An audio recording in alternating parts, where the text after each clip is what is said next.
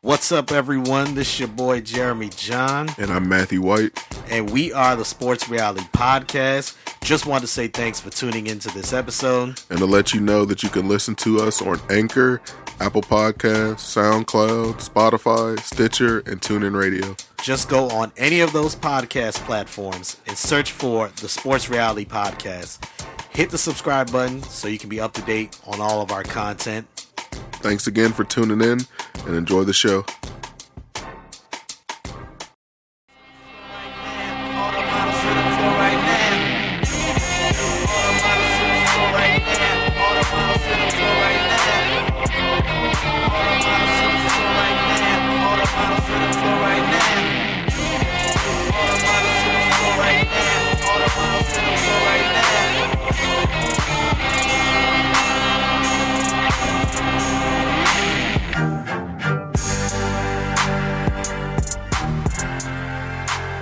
What's up, everyone? Welcome to the 108th edition of the Sports Reality. My name is Jeremy John, a.k.a. the fourth greatest Grenadian of all time. Perfect. A.k.a. the Little Wayne of podcasts, because I jump on any podcast and hit it with the J train. Perfect. Let's welcome my co-host, Matthew White. In some circles, he goes by Matthew Berry White. Perfect. And in some circles, he goes by Betty White. Halfway. How's everything What's going good? with you, Matthew? It's okay. It's pretty good. That's what's up. We have a guest in the building. Let's welcome my man for the second time on the Sports Reality Podcast, Yannick Scarrett. Yannick, did I pronounce your last name correctly? Yes, he did. Thank you very much for that. That is not an easy task. So I commend you, sir. I just want to know who's the three Grenadians ahead of you. Okay. It's so many more than that. Here's the three. Here's the three, and I'll go from 3 to 1. 3 is hold on, let me get the exact name. Hold on. His last name is Baptiste. But let me Baptiste. He actually helped the Haitians.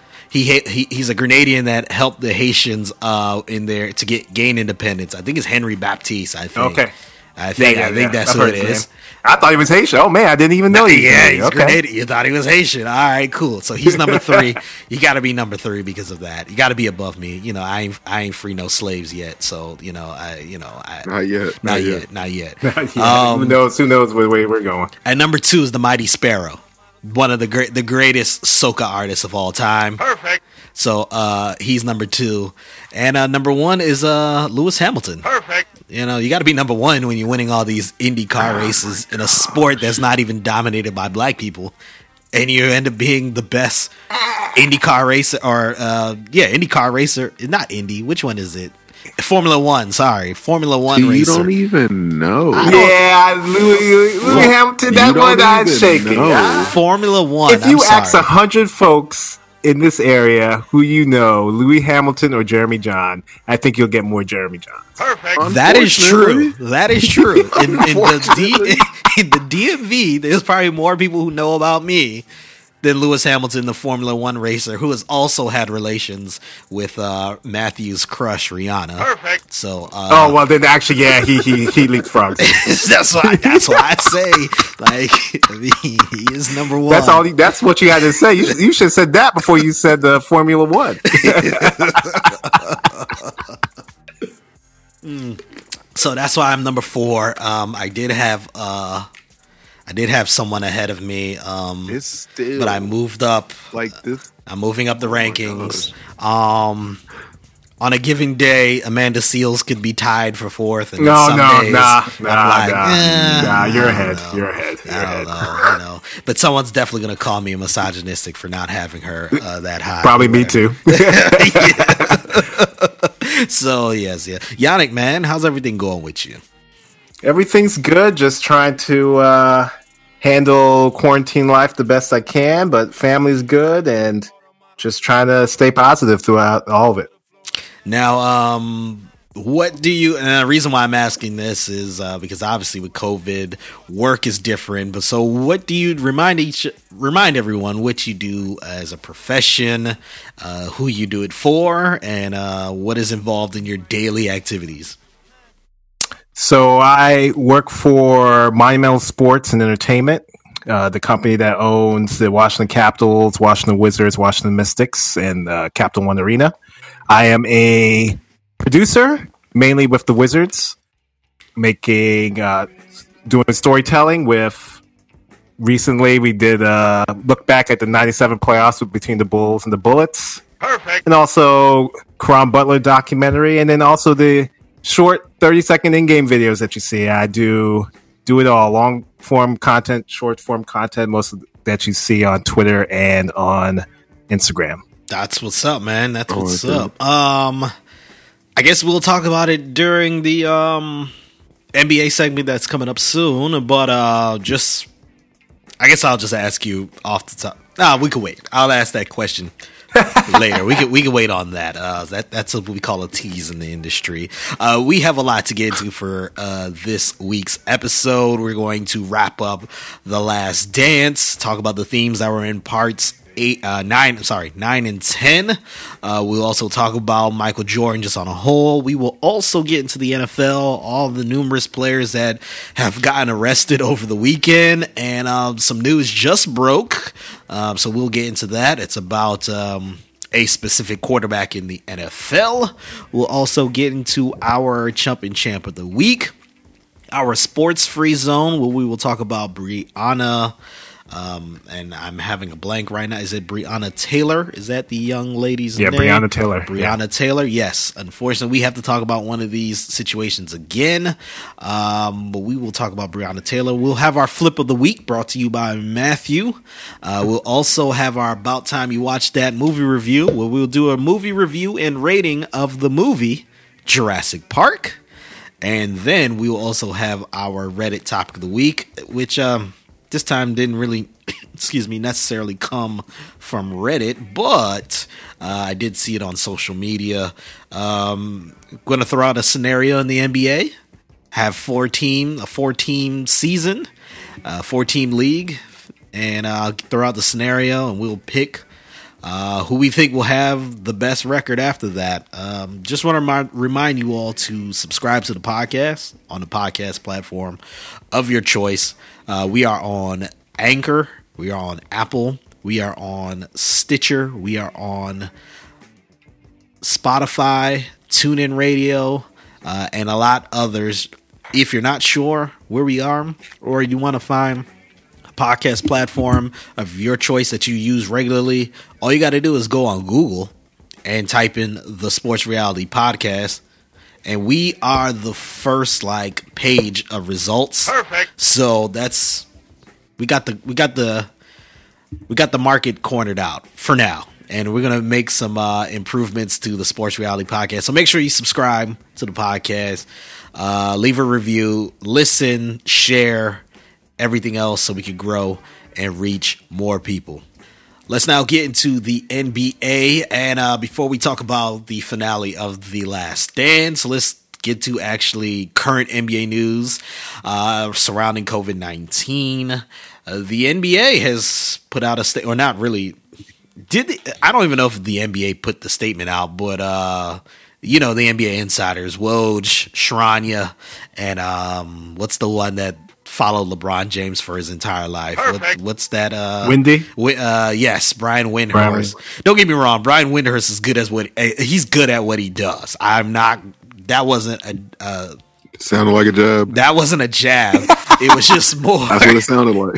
It's just more like that's how he got his opportunity. And by the way, Windhorst is not one of those people who tries to say that he didn't get his opportunity because of LeBron. That's let me be clear. The people who annoy me are the people who try to act like they don't know how they got their opportunity in the game. But yeah, so those main NBA insiders, Chris Haynes also, they spoke about how the NBA is proposing that by June 1st, they will have guidelines for how to get players to return back to their home markets to then participate in some sort of team training. This was the question I was going to ask you, Yannick, and because of who you work for. You obviously know a little more, but please just tell us what you are allowed to tell us. What is the sentiment within, I guess, surrounding specifically the Washington Wizards? Like, how is this looking so far based on how much you can let us know? I don't know, especially for the basketball ops side. I don't know that much, or not enough to that's really that interesting. I think right now they've been doing, like, I don't know if you've been on Wizards social media, they've been doing Zoom workouts with all the players. Okay. So they've been getting the guys at least in some sort of, it's not the off season, we're going to stay in shape for whatever the league does. I think it's more so being ready, whether they say, hey, we're going to resume the season, or you know what, we're just going to do the playoffs, or some other wacky scenario. They just want to keep them ready. But I do know that there have been a lot of scenarios bandied about and talking about procedures of, like, how many people are going to be allowed in the practice facility at the same time. Do we have the whole team there? Is it going to be divided into groups of 4 at a time? Is the training room going to be open? Is the locker room going to be open? How are we going to do all this stuff? So I think that's what the team is working through right now, and I think that's what the NBA is going to be talking about. Our locker room is going to be open. How long can you stay in the locker room at a time? What can you even bring into the practice facility just to reduce risk of exposure for everybody? Yeah, that's the one thing with this entire situation. All this is new. You just simply can't say, oh, all of our guys are healthy, let's bring them back now. You got to think about all the different scenarios that you just mentioned. The casual NBA fan is not thinking about the procedures in the training room, or if the media is going to be allowed in the locker room for, media sessions or things like that. So I know there's a lot of people who are just like, man, let's get these guys back in there so we can have some sort of entertainment. No, we got to, like, actually have some sort of policy guidelines, procedures to determine what's going to happen from here on out. And also, we got to wait on, and this is specifically with the Washington Wizards, we got to wait on the city of DC, like, to figure out. I think that's a big one right there. Can you even have a gathering of more than 10 people within your building? Like, because it's not a public building at the end of the day. Yeah, I would say if DC had lifted their, cause I think theirs is until June 8th. I would say if DC had let theirs expired, I guarantee the Wizards would have been having practices by now in the ESA. So it really is just making sure everything is in compliance with the city, and then also with what the league is mandating. And like you said, Jeremy, we don't even know what the process is going to be if somebody does test positive. What are we going to do? Is everything going to get shut down? Does that person just go into his own bubble? So there's a lot of things that they have to work out. Can you imagine a scenario where a star player of any team, so let's, actually I'm not going to say the Wizards because they're my favorite team, so I ain't going to even put that bad energy out there on the Wizards. Perfect. Let's say a team like, what's a team that's in the playoff, right? Let's say the Miami Heat, because I hate the Heat fans on Twitter. Perfect. They're annoying. They are Heat Twitter is so annoying. But anyways, let's say Jimmy Butler test positive for COVID-19. That would be, if I'm a Heat fan, I'm heated because you already know season's over at this point. Because Jimmy Butler, but you can't just, and you can't shut down the whole league. They did it already, actually. So I guess when you get to the playoffs, you're not going to want to shut down the whole thing again. Exactly. Yeah, that's just going to be, wow, that's unfathomable. I can't even really think and formulate a proper sentence just thinking about this situation. But yeah, the NBA has a lot to try and work out before we can even have players within a training facility. So we're still a long ways away. Gut feeling on it based on what you know and what you see. And when I say what you've shared with us, and you think the NBA season is going to resume? I actually, weirdly, I actually do think it's going to resume, and they will play. Every team will play its 82 games, and I think that they will play the playoffs the same way, seven game series from first round to the end. I think they will have our 8 weeks of playoffs. I don't think anything is going to be shortened or truncated. Hey, man. Positivity from Yannick. Positivity.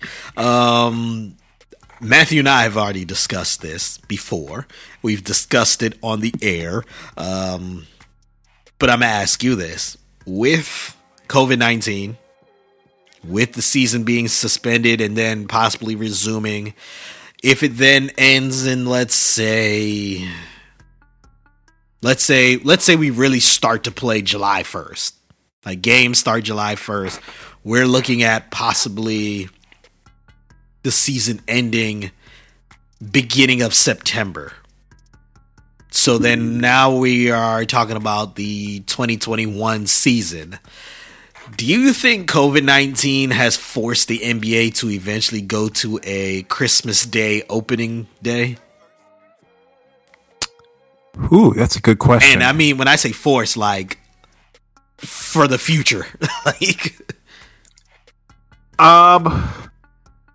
yeah, I would say so, just because Adam Silver, and it just seems like there's a lot of people that have a lot of influence that want this to happen, for it to start on Christmas and to go from there. So it's an easy excuse to say, hey, you know what? We don't want to mess with our calendar ever again, so let's just keep it like this from now on. So I guess it's a happy accident. Well, maybe happy's not the right word, but it's a blessing in disguise. Yeah, I guess so. Absolutely. Yeah, because Matthew and I, we spoke about it. We said, okay, you start Christmas Day, but instead of doing what we did like in the lockout season, where we started Christmas Day and then actually the lockout season, there wasn't even 82 games. How many games was that year? I think it was like 50 games. Yeah. Yeah. You talking about 99 or the 2011? The 2011. Ooh, I don't remember. I feel like it was short. Yeah, it was definitely short. 60 something. Yes. Look that up, Matthew. But yeah, the season started Christmas Day, and then not only that, it was almost like a fast paced season, and then they ended on time for the normal start of the playoffs. Which because of that they had a lot of back games, a lot of 5 games in 7 nights. A lot of the players didn't like that. And 66 games. 66 games. Okay, so that's about 16. Hold on, where's my math here? 72 is 10, and then so 16 games less. Okay, so then we had that season where the playoffs started at its regular time in April. But now, like I said, a lot of the players didn't like that. And then with the new, changes to the schedule, the games are more spread out. If you incorporate these new changes to the schedule or these new scheduling procedures, we're talking about, okay, you're starting on Christmas, so late December, and then you're going to probably now end in August. I have no problem with that at all. What do you think about that, Yannick? I mean, for me, I have no problem with that either. I do think that the league, and I don't see them ever doing anything like that. I do think that there's something that we can do with maybe less games. Do we need 82 games? I know there's that tournament that Adam Silver was throwing out there, just to make the regular season have a little bit more differentiated from other leagues. So I think there's a lot of things that we could do to look at how we do things to make it, advance into the future. For me, as someone who I guess currently works in the NBA, I don't mind having, my my July and August be a little bit lighter now. That's true. Rather than being August and September.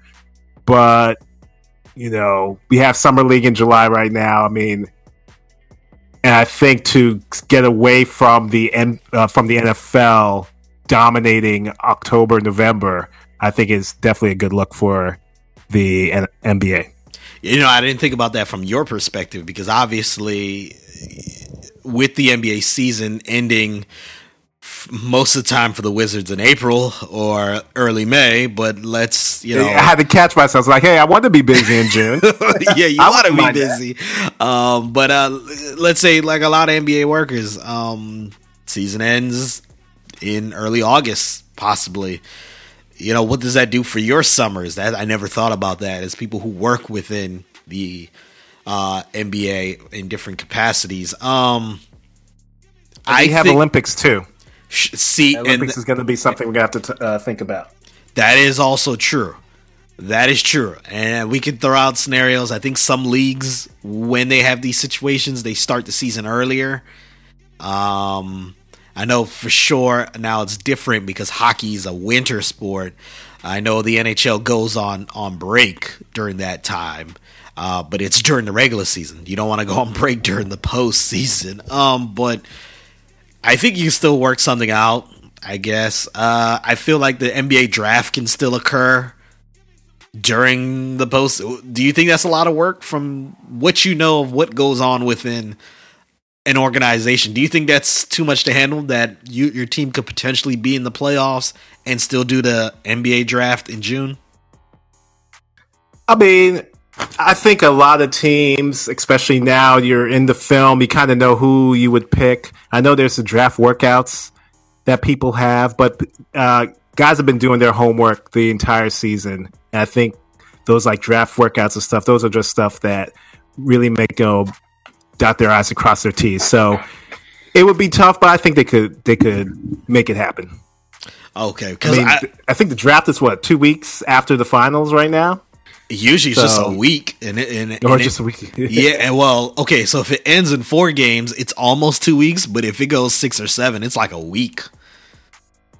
Yeah. So yeah, that was one thing I was thinking. I was also thinking.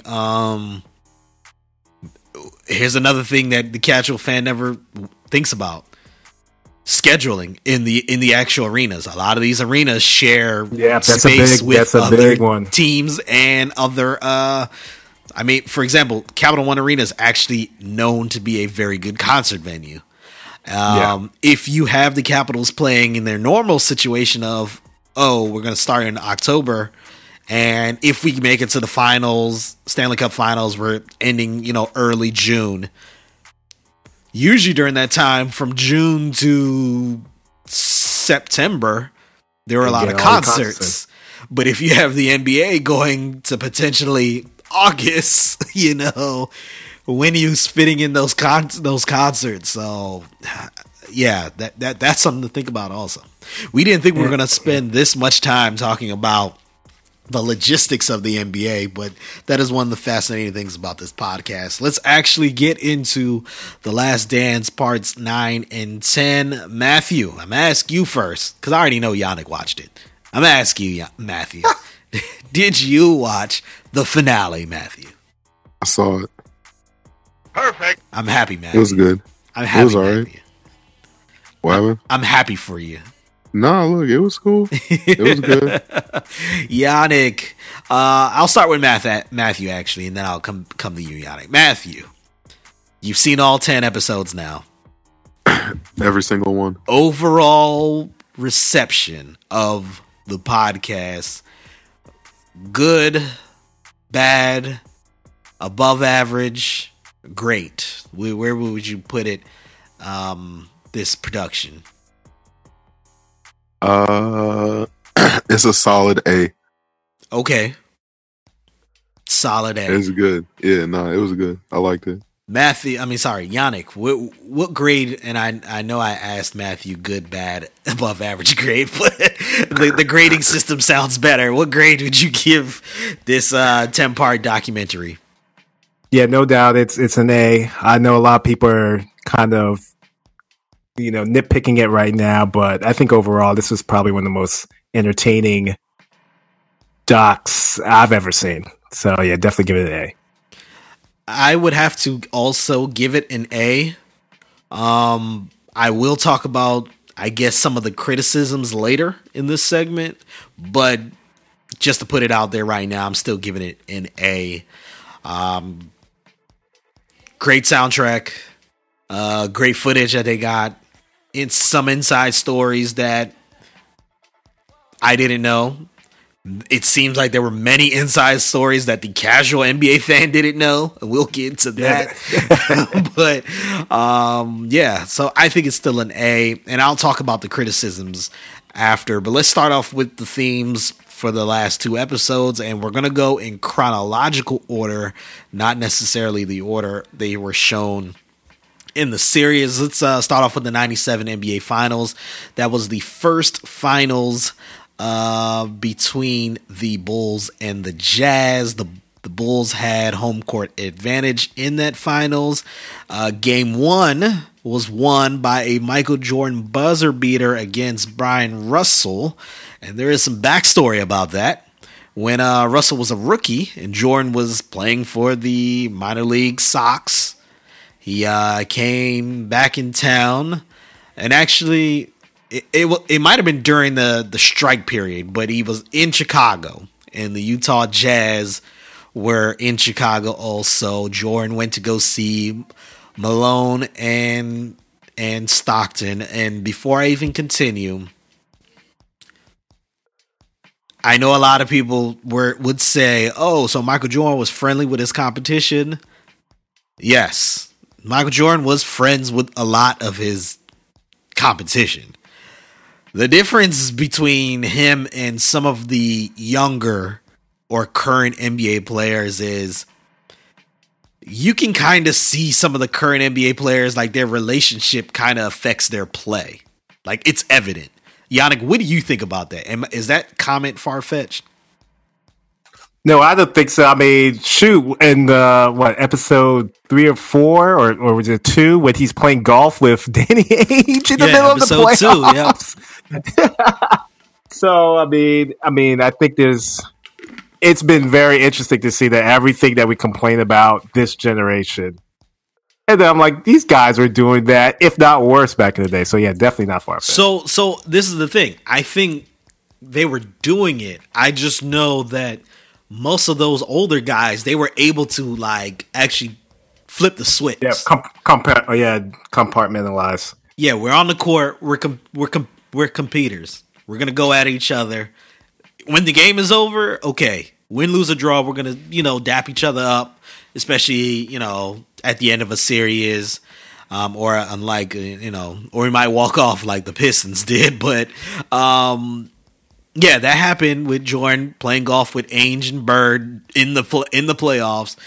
But then we have this in 1997. Jordan actually going to go, or 90. That would have been 95 or 94, 95, I think, when he actually goes and sees the Utah Jazz players and speaks to Malone and Stockton, and that's when Russell says, how come you retired? I could take you, I could guard you, and they look at him, and it's so funny. So many vets in the NBA have always said, "Hey, man, he's just a rookie. Just let him slide." We saw that with J.R. Ryder telling Jordan that when Kevin Garnett was cussing Jordan out. And he's like, "Hey. He don't know the rules, so don't." Isn't that crazy that there were rules that guys would just was like, "Hey, let's not try and get Michael excited right now."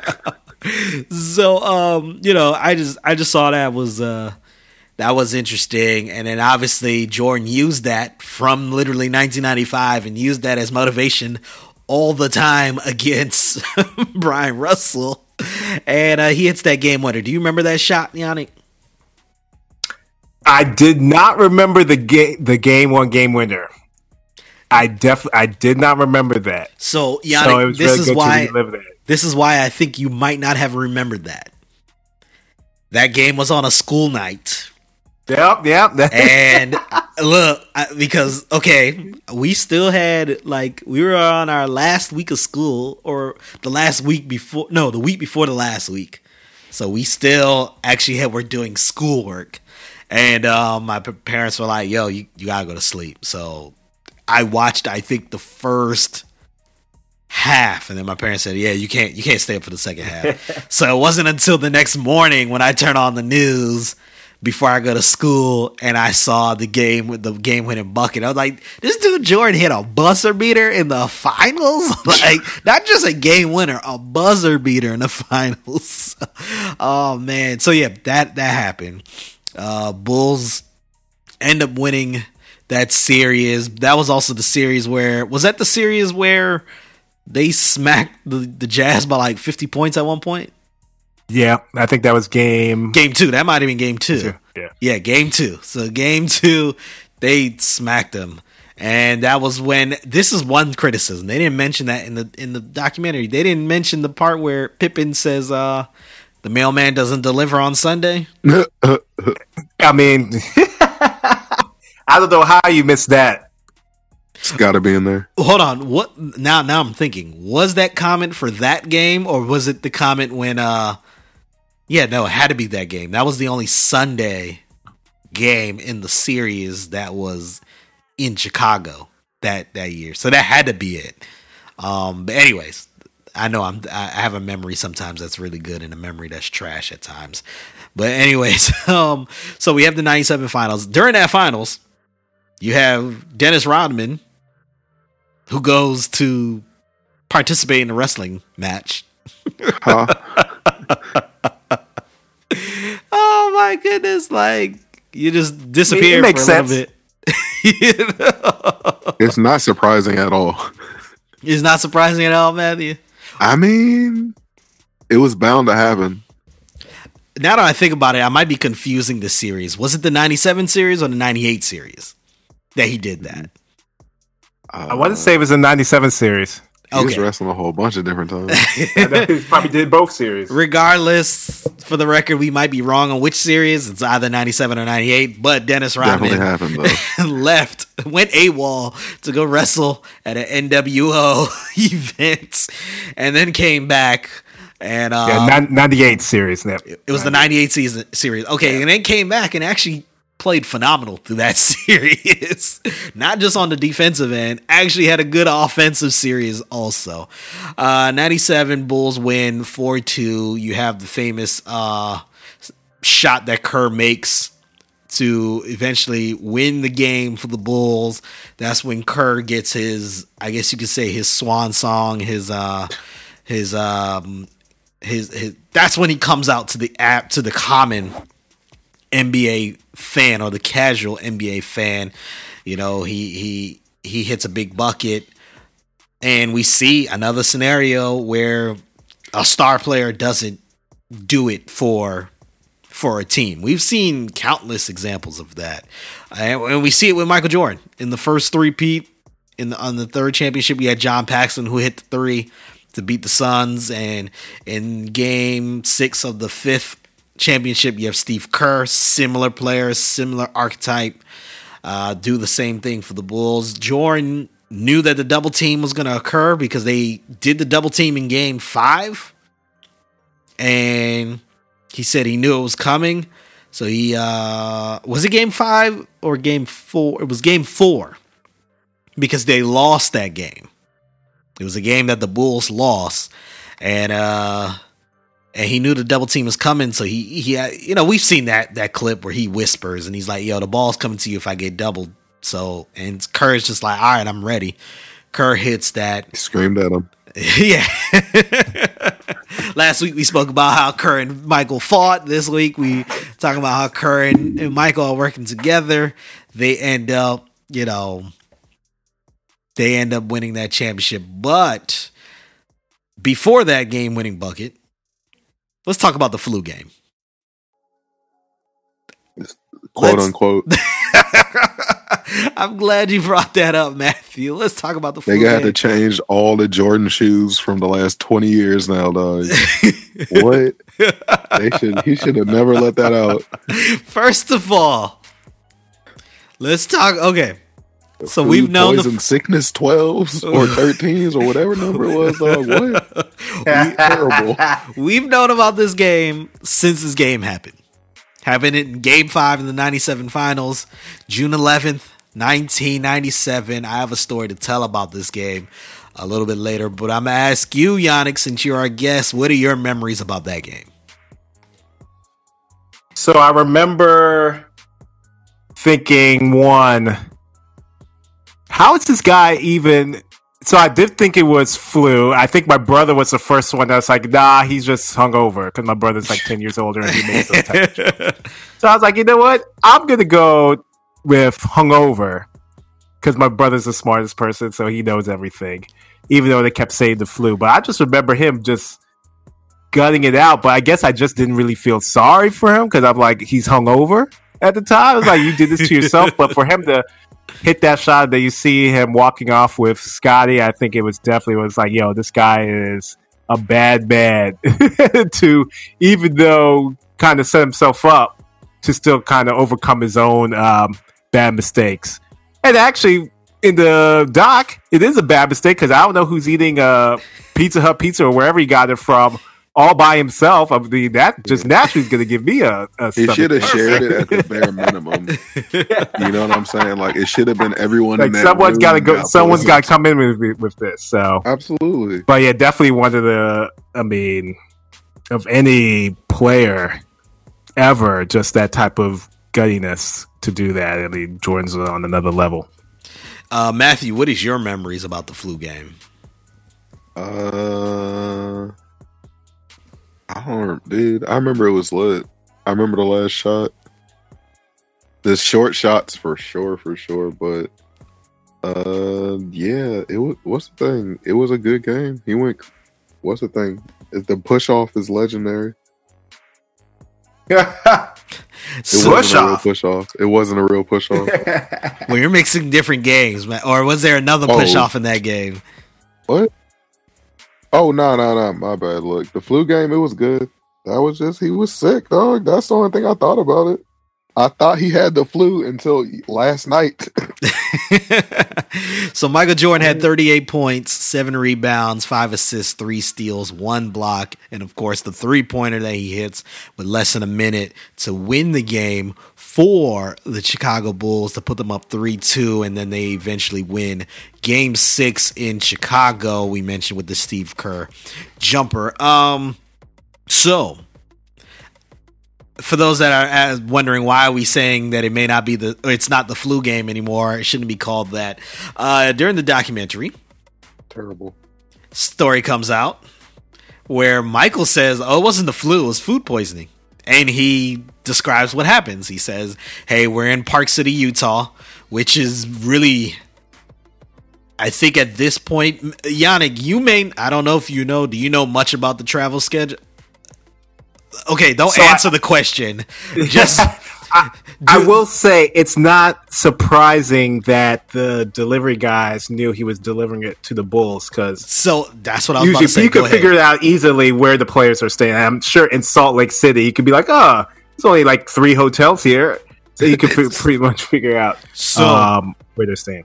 Yes, so I don't know if you know what where the Wizards currently stay, but I do know, especially back in the 90s and early 2000s, Park City, Utah was literally the only place that NBA teams used to stay because per the CBA, they had to stay in like 4-star hotels minimum. Right. So that's where the 4-star hotels were. I don't know what it is now. Obviously, Salt Lake may have more 4-star hotels now, so maybe teams actually stay in Salt Lake. Park City, I think, is 45 minutes to an hour outside of Salt Lake City. So it was known, obviously, in the 90s. NBA teams come, we're staying at Park City, Utah. And Jordan's out there. He said it's about 10:30. He's hungry. Everything shuts down because at the end of the day, it's Utah. Halfway. And, there ain't nothing to do in Utah in the 90s. There ain't nothing to do in Utah right now, going on. About to disrespect them. So, Jordan wants a pizza. There's only one pizza place open. He orders the pizza. Obviously, the people at the pizza place probably already know if it's going to this hotel at this time, it has to be the Bulls. So they show up. Jordan claims and his trainer, they claim that 5 dudes show up with the pizza and they deliver. Set up. And his trainer, Tim Grover, is like, yo, I wouldn't eat that. Jordan's like, man, whatever. I'm eating this pizza. I'm hungry. He eats the whole pizza, which, you know, who hasn't eaten a whole pizza in their life? That's the most Michael Jordan move ever, dog. Like, Matthew, What? have you eaten a whole pizza? Even if it's a meat, have I you mean, eaten a not whole at 2 medium? o'clock in the morning. No. What? You've never eaten a whole With 5 medium? dudes delivering it, it's clearly a setup. No, I'm just saying in general. You haven't eaten a whole pizza? Everybody's eating a whole pizza. What about What? you, Yannick? Whole pizza, maybe one of those like personal pan joints, but like I don't even think I've done like a Little Caesar or nothing like that. I don't. So I guess I love He myself. was probably up for a while. I could eat a whole medium pizza from Domino's. I could, because I'll eat like 4, and I'm kind of like, yo, I'm trying to get that 5th and 6th slice. So I think I could push for 7 and 8. You're just trying to get it all in you. Now if it's a large, that's totally different. But Oh my gosh. but anyway, so Jordan decides to eat the pizza. A few hours later, he calls his trainer and he's like, look, man, I am dying over here, vomiting, the chills. He calls his mom. His mom comes over and he's like, yo, I'm sick. Yo, it's that pizza. I must have got food poisoning. The next day, and this is where I guess we as fans, or I'll say we as fans because I'm still in this group, the telecast, the NBC telecast said Jordan had flu-like symptoms. They never said Jordan had the flu. Could have had anything. So that's why, and then obviously, he plays well, so everyone says, oh, the flu game. All the newspapers, Jordan plays good in the flu. All the articles, Jordan plays good with the flu. So now it becomes the flu game. But now we find out it's the food poisoning game. At the end of the day, the flu game just sounds better. You still got to call it that. He had flu-like symptoms. That's my opinion. Now, Yannick, you bring up a great point. Some people still think he was hungover. There's some He could have been both. That's what I said. He was washing it down with some natty ice. Yeah, man. He could have been both. It was definitely natty ice. Oh my god! Apparently- You can't tell me Michael Jordan wasn't drinking natty ice. There's some rumors or stories, conspiracies, I guess, that Jordan is a wine out of the box drinker. Yep, he seems like that type of guy. I like it. So, I like it. he probably got I a like bad it. wine with the pizza. He said I And, like it. and he was still hungover. Also, Jordan, let's be real, in the beginning, he struggled that game. Do you remember that game? He struggled. He struggled in the very beginning, but he started to get rhythm. And you could tell during the timeouts, he's done, but he's not trying to waste energy talking. Tries going to the game, he's playing. I do believe this, though. After he hits that 3, when he falls in to Scottie Pippen's arms, I do believe that's dramatic. I believe that part he's just like, yeah, I'm about to You're sell being this. ridiculous. I'm about to sell this. You part. think he pulled a Paul Pierce? He pulled the Paul Pierce. Yeah. He is the original Paul Pierce. Dang. He is the That's original. crazy. I think that specific moment, because I think at that point in the game, I know he's probably tired, don't get me wrong, but he hits the bucket and it's just like, Jeremy hates carry me off food the poison, hungover Michael Jordan. Dog, this is ridiculous. So I think 2 things can be true at the same time. He was really sick, and the falling into Scottie Pippen's arms was exaggeration. See? These Look. things can be true at the same time. This is gonna be one of those things that can make Jordan come out of retirement and join the church league. What? You can never hear this. So that happened. Now I'm gonna give you my story about the flu game. Like I said, June 11th, 1997. This day I will always remember because my younger brother was born June 4th, 1997, and but he had some rare infection and he had to be in the hospital for, and I'm talking real flippantly because he's fine, ain't nothing wrong with him right now. But he had a rare. Not the favorite brother. I don't have a favorite brother. But he has an infection, so he had to actually stay in the hospital a lot longer. So my mom came home and we had to literally go to the hospital every day, so she would go to feed him and just check on him also. But he had to stay. He actually stayed in the, I guess it's the PICU, because it's for the premature babies, but he actually had to stay over there. In the unit, it's literally all premature babies, and then him at 10 pounds. So sitting there, or 9 pounds sitting there. He was the only baby that went full term in there, but we would go there. Now, that night, we went to the hospital about we went actually a couple times. Sometimes we'll go a couple times during the day. So we'll go during the day and then we'll go at night. So we went at night and the game started. Game started at 9 o'clock as normal. We're sitting there and they had TVs in the waiting area of the PICU. Of the PICU, and we're there. And it's not just us. There are like other people there. There's a lot of other fathers who are there. And the game is going on. And visiting hours ended, I think, at like 10:30 or 11. It might have been 11. Makes more sense if it's 11 based on how long the game would have been. Now, we're sitting there and they're like, hey, you all got to leave. And one of the nurses, it was a guy who was there. And a lot of the men in the room are like, look, man, we trying to finish this game. Like, it's in the fourth quarter. Like, can we sit here and then just leave right after? And like the nurse was just like, okay, like y'all can stay here, but y'all gotta like really be quiet, because if y'all allowed, some of the other nurses gonna come through and then tell y'all to leave. So I watched Game 5 in the hospital because my brother was in the PICU, and that's how I always remember the game, because we were sitting there and we almost got kicked out, but then the nurse is like, oh nah, like y'all can stay here and finish the game, and then y'all gotta leave. So that's my memory of the flu game. So that's why I will always know what I was doing and how I felt during that game. Now let's actually move on to some of the other themes that occurred. The Eastern Conference Finals in 1998 versus the Pacers.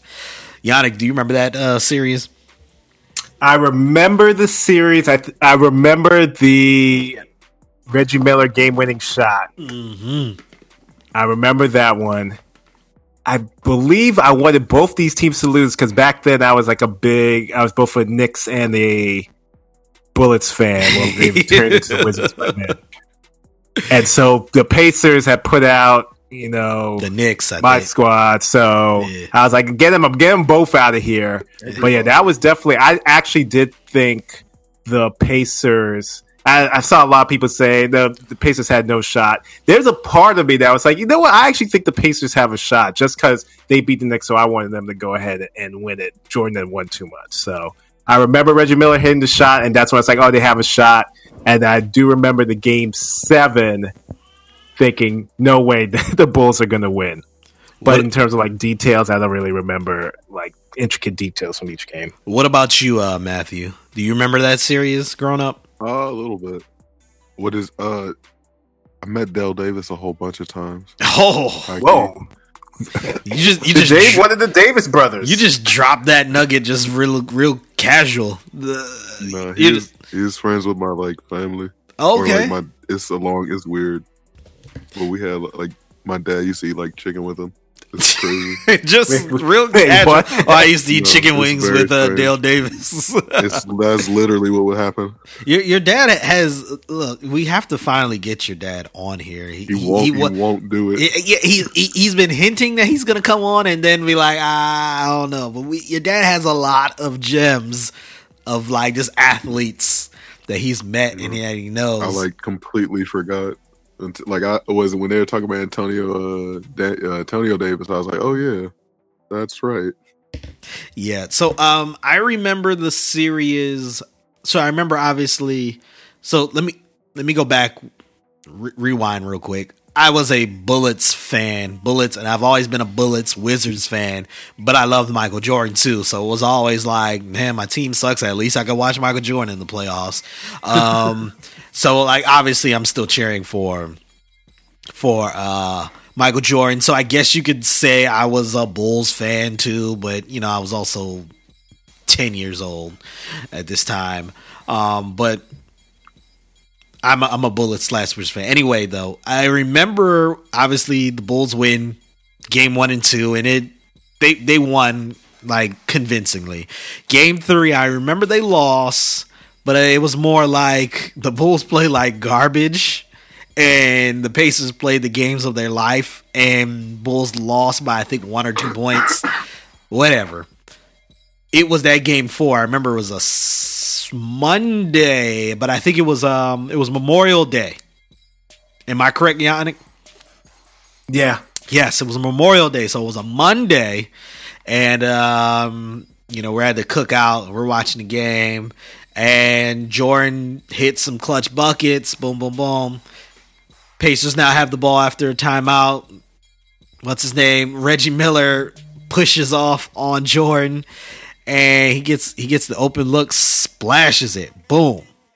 And I'm just like, okay, whatever. Jordan still has a shot.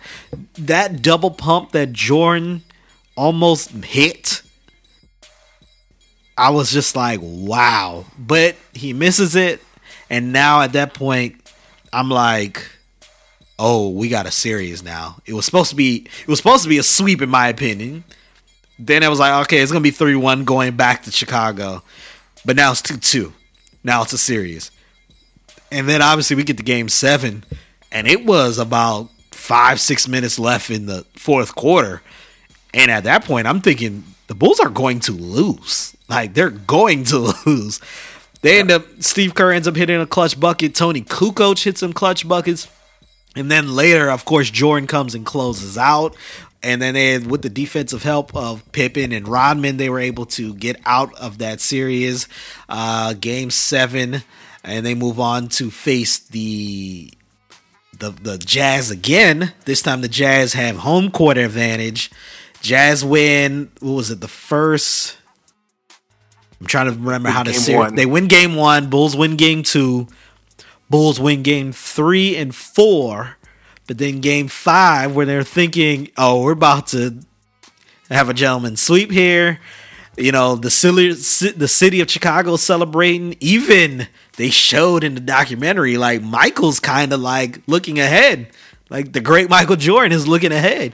And he's looking ahead, but he's also in a way cautious. He's like, yo, if I have to see you another day, and he's talking to Scott Burrell. He's like, if I got to see you one more day, I'm going to beat you because that means we lose.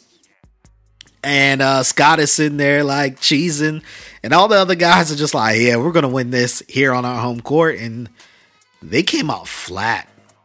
And Michael Jordan had a crucial turnover, didn't he, Matthew? I think so, yeah. Yeah, he had a crucial turnover. There were some missed free throws near the end, and the Jazz ended up winning. And now you're talking about, we got to go back to Utah. And I've said this numerous times on this podcast. The 93 finals and the 98 finals are very similar. Bulls didn't have the home court advantage.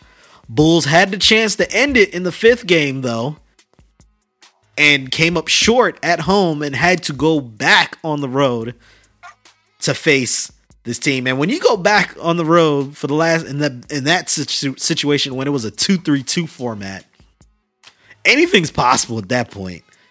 And so everyone's thinking, is this going to go 7 games? And then we get to game 6. Scottie Pippen, you know, his back is acting up. He's having back spasms because of the back injury that he had earlier in the season.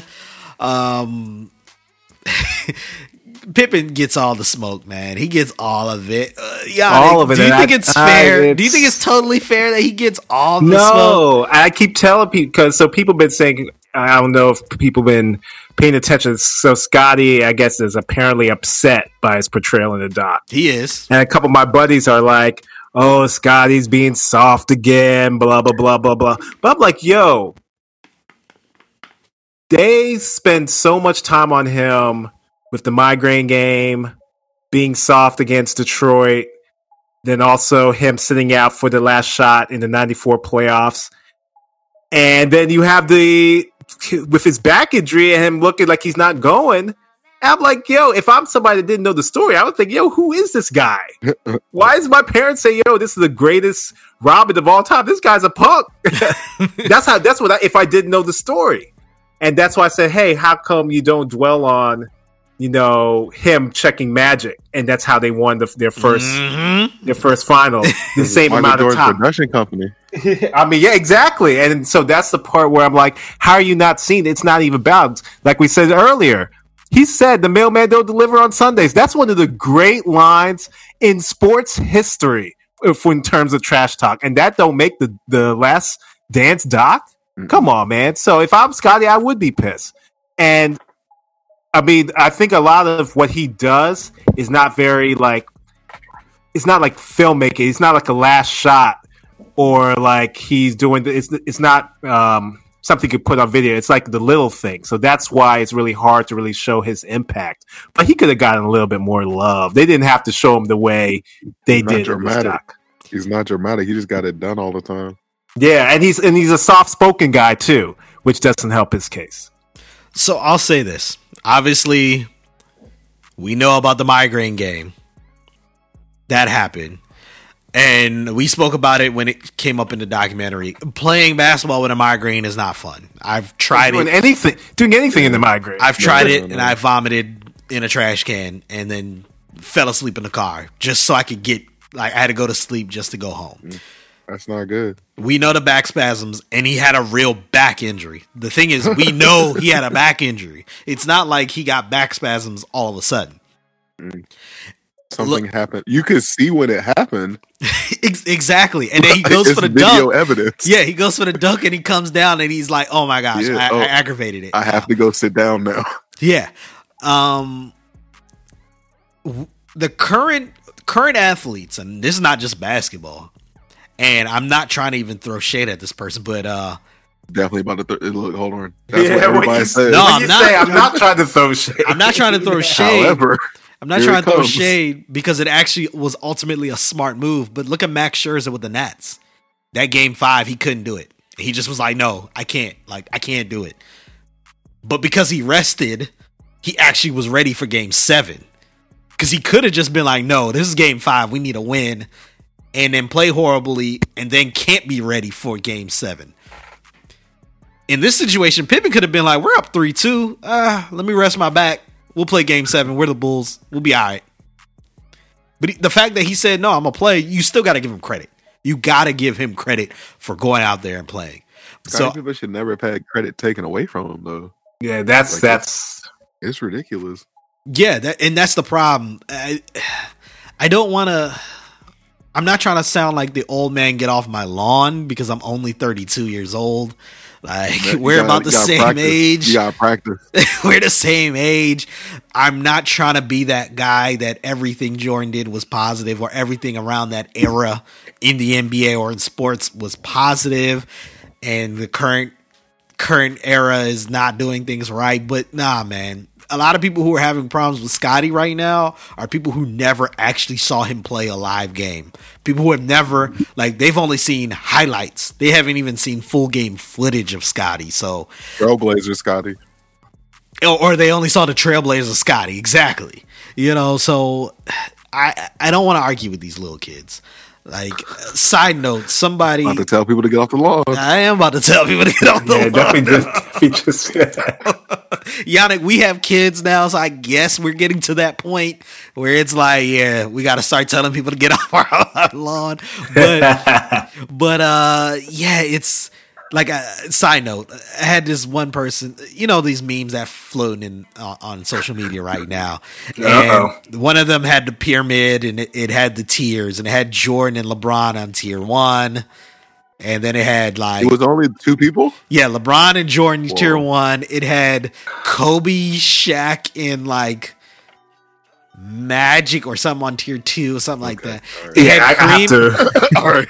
It had Kareem on tier 3. It had Bill Russell, I think, on tier 3. Were they building it differently? Is this a different shape? Yeah, maybe it's an upside down. What side is the sword? This is the underground part. And then it had other guys. It had Allen Iverson on tier 5. However, they didn't even have Elgin Baylor on it. They didn't have Charles Barkley on it. They didn't have I don't even know if they didn't have Moses Malone or any of these guys on it. And I made the comment. I was like, yo, you got all these people here. And then I mentioned, oh, you don't even have Elgin Baylor. So then this one dude says, oh, Elgin Baylor wasn't that good. So I kind of like, what do you mean he wasn't that good? He says, oh, he lost every time in the finals. I'm just like, okay. I was like, what's that supposed to mean? He was like, well, he's a loser. I was like, okay. I was like, but you think Allen Iverson is good? And he said, yes. Look, we can't have too much Allen Iverson negativity on the show. I'm not going to be negative with Allen Iverson, but I'm just saying. He's going to come get you. Allen Iverson went to the finals one time. And he lost that one time. I understand he dragged the team, but he lost that one time. Didn't win again. Oh, for sure. Didn't get there again. I mean, okay. Tyrone Lue, dog. What you going to do to that? Okay, Elgin Baylor got there multiple times and lost. You also got to know the context. They were going up against the stacked Boston Celtics in a league that had 12 teams at that time. And 11 All-Stars on the same team. So, and not only that, they lost. Hall of Famers. Hall of Famers also. True. Anyway, my bad. But Elgin Baylor has some of the best stats in an era where he actually was serving active duty in the military.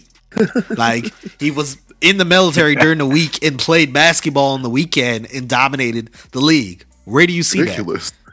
Like, where do you see that? Anyways, so the dude is like, oh, he's a loser. He's not that good. So then I just happened to look at his Facebook page and I was just like, yo, this kid is like 18 years old. So then I responded. I said, yo, I'm not arguing with anyone about sports Screaming at him. I like it. that hasn't grown up in an era without the internet. So I was just like, yo, if you grew up in an era where you always had the internet, I'm not arguing with you anymore. We can have our disagreements, but I'm not going to argue. I'm just going to say what I say. You say what you say, and we keep moving. That's off my yard. Exactly. Dog, that look, Jeremy ready. He's warming up, dog. So, now we went on a tangent, but that game 6 in the 98 finals, Jordan has a very good game, especially in the fourth quarter. Ends up scoring almost every bucket late in the game. They're down by 3 points late in the game with less than a minute. He hits the driving layup. Boom. Lays it up. Carmelo gets the ball, but because Carmelo is fighting with Dennis Rodman all through the series, and I thought they were going to dive into the whole, remember that game where Dennis and Carmelo were tripping over each other, and then they gave a technical to Dennis Rodman. I think it was this game. Yeah, they're going back and forth. Well, he was worried about that, and Jordan came, snuck behind, plucked it, got the ball, walked the ball down court. He's going one-on-one against Russell. We know the crossover. We know the jumper. And I remember I tweeted this the other night because they showed it on the documentary. All the faces of all the people in the Utah crowd. And we know the demographics of Utah. All white people in Utah. And I tweeted this the other night. I said, seeing all those white people upset is one of the happiest moments of my life. That's too funny. Because for once, we can see their screwed up faces. Oh my goodness, yo. But Jordan hits that bucket. We know what happened. We know the crossover. Some people say it's a push off. Some people say Jordan said it was a guide. I think it's both. He pushed off, and at the same time, Byron Russell was tripping already. Like he's beat. He wasn't even in front of Michael Jordan. He turned his body to run lateral or parallel with Michael Jordan. So yeah, Michael Jordan, pushed him. Some people will say guide. Jordan will say guide. He's off balance already. Also, this is the reason why I don't put too much stock into that move. Because after it happened, Russell didn't have a problem with it. Like, he didn't go to the referees and say, did you see that? He wasn't yelling at the referees like, why didn't you call a foul? So because of that, I don't think it was that major. The shot is major. The Bulls end up winning their 6th championship in 8 years, second three-peat. Then obviously they talk about the parade. And then Jerry Reinsdorf, the owner, says, oh yeah, I approached Jordan and Phil, and the owner says, hey, let's actually talk about an extension for Phil, and let's talk about at least a contract for the rest of the guys. And he says, but Jordan turned it down. Now, Jordan said his piece. He said, look, man, you told us at the beginning of the year, Phil's not coming back. Phil knows he's not coming back. Everyone knows this. Everyone's trying to move. Scotty's trying to get his new deal. All these other guys are trying to, get their money. Jerry Krause is still trying to blow it up because he's like, yeah, these guys are older and I'm trying to get the future in here. Let's now just talk about the hypothetical situation. Let's say the Bulls come back again. First of all, I'm going to start with you, Matthew. Do you think Jordan could even convince Scotty to come back for one more year with the Bulls? Definitely. Do you think he's the only one that could convince Scottie Pippen? Oh, that's it. Okay. That's it. So when Jordan says it would have been some work, but I think I could have got Pippen on board, you're taking that as, okay, that could have happened. Right, Matthew? I think he could have. Okay. Yeah. Yannick. Everybody else. Yannick, do you think Scottie Pippen would have came back? I think he would have came back too. I think they would have had to give him a little bit more money than they were giving him, but yeah, I think he comes back. I think Jordan would have been the only one to get Scotty to come back, and the only way I think Scotty comes back if it's a 1 year at this time, late 90s, a 1 year like $18 million. Like that's what he's going to have to get. Or even you might have to, Pippen might say, oh, y'all paid Jordan $30 million last year. Can I get 25? And it might have had to been that. Anywhere from 18 to 25 for 1 year. That's the only way it would have worked.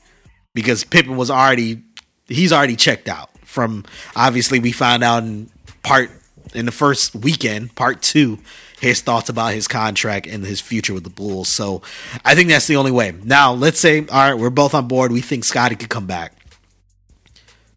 Do you think the Bulls repeat and win their 4th championship?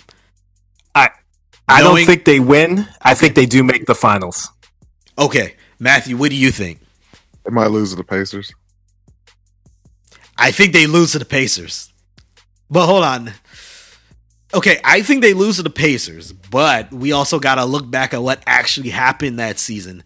The Pacers lost to the lowly New York Knicks. 8th seed Knicks. And maybe it's because they overlooked the 8th seed Knicks. And maybe if it was the Bulls on the Eastern Conference Finals, they would have been motivated to get it done. But we don't know. And it ended up being Knicks and Spurs. And that Spurs team is good. Let's just say the Bulls go up against the Spurs out the West. Because they were the better team most of the year. What do you think happens, Matthew, in that series? Bulls, Spurs? Yes. Bulls model. Probably the Bulls. It would have gone 7. What about you, Yannick? I mean, the Bulls couldn't really even handle guys like Rick Smits and Karl Malone, so I think they're going to have trouble with the Twin Towers. I think the Spurs win in 6. Yeah, I think the Spurs win possibly in 5, just because the amount of guys. It's David Robinson and young Tim Duncan and Sean Elliott and Avery Johnson, who's a very good point guard. And then, Antonio Daniels comes off the bench for a couple games. Who else came off that bench on that team? I can't remember some of the other bench players on that team. Tony Parker wasn't there. Manu wasn't there, right? Yeah, they weren't there yet. But Sean Elliott's there, who's a good player. He's okay. Was Bruce Bowen there? No, not yet. Michael Jordan is dropping 40 on all of those guys. It's not. He was going to get what? They'd have had problems with Tim Duncan and Robinson for sure, but the Spurs would have had big problems with MJ. So this is another thing. I did mention Spurs could possibly win it in 5. The alternate scenario is the Bulls actually win in 5 because they might win the first couple games and then the confidence of the Because think about it, this is young Tim Duncan. His confidence might be shot at this point. Maybe. Remember, they went up against the 8 seed Knicks, and it was no competition because this same Knicks team didn't have Patrick Ewing. Now, let's talk about that. What if the Knicks had Patrick Ewing, Marcus Camby to go up against Tim Duncan and David Robinson? That would have been cool. That would have been real fun. The battle of the Twin Towers right there. But anyways, so I think it could have gone either way. I could have, if you run these scenarios through an algorithm through a computer, I think it comes back almost like a 50-50 split, a 49-51 split, or a 55-45 split in favor of one team over the other. Like, that's how close it is. And then also, the season was a lockout shortened season, 50 games, which would have been perfect for the Bulls to get through to the next season. They would have been fresh going into the playoffs compared to if it was 82 games, and now you're talking about we're going through our 5th consecutive, deep playoff run, because you got to also take into account the 95 run that they had into the playoffs. So yeah. Now let's talk about the actual, I guess, criticisms of the documentary. Matthew, I'm gonna start with you. What are some criticisms that you have of the documentary?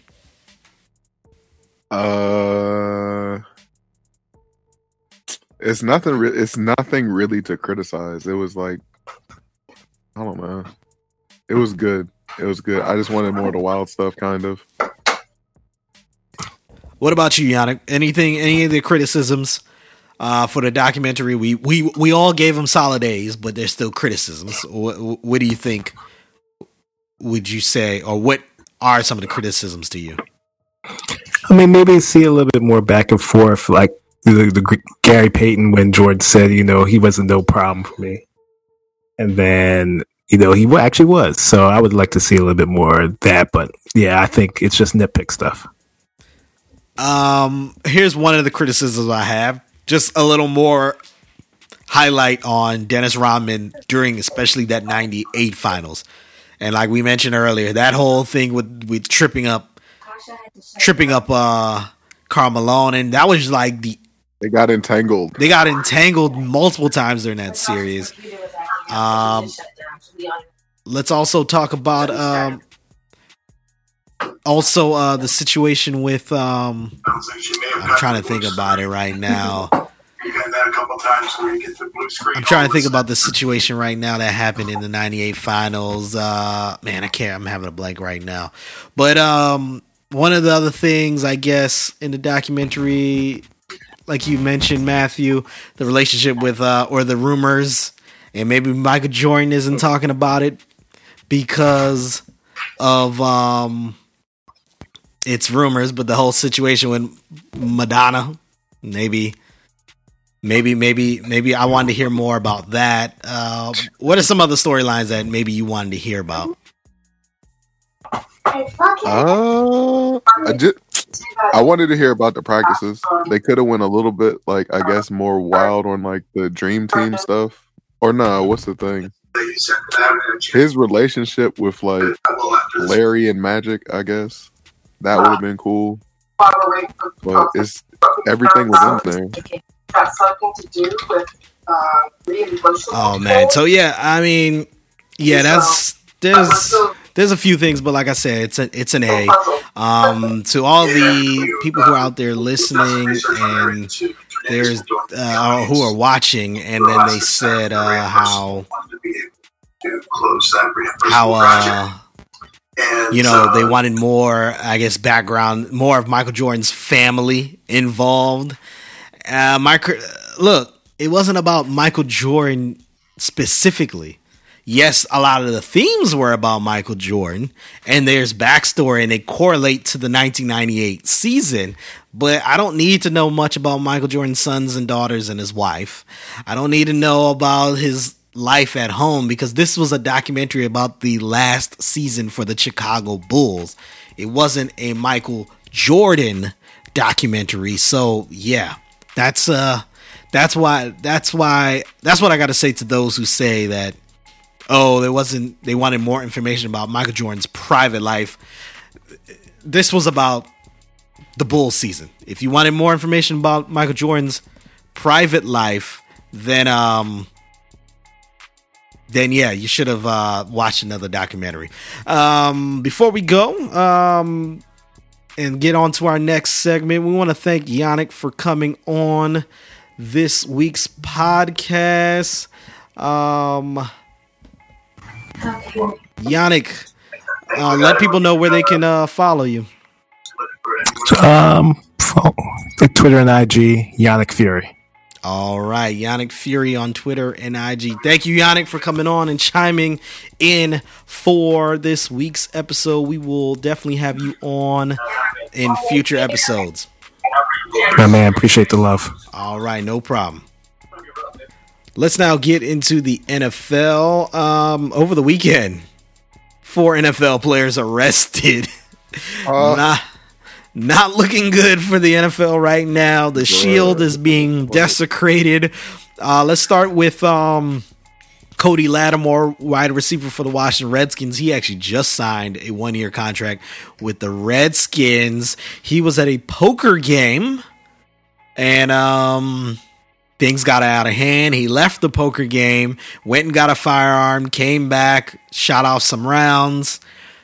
Got into an altercation with someone else. Police showed up. They arrested him. He was booked. He was released on bail. Now, some more information has come out on that situation. Cody Lattimore was at the poker party. They're playing, and Cody Lattimore saw a gentleman who is alleged to sexually assault Cody Lattimore's 4-year-old son.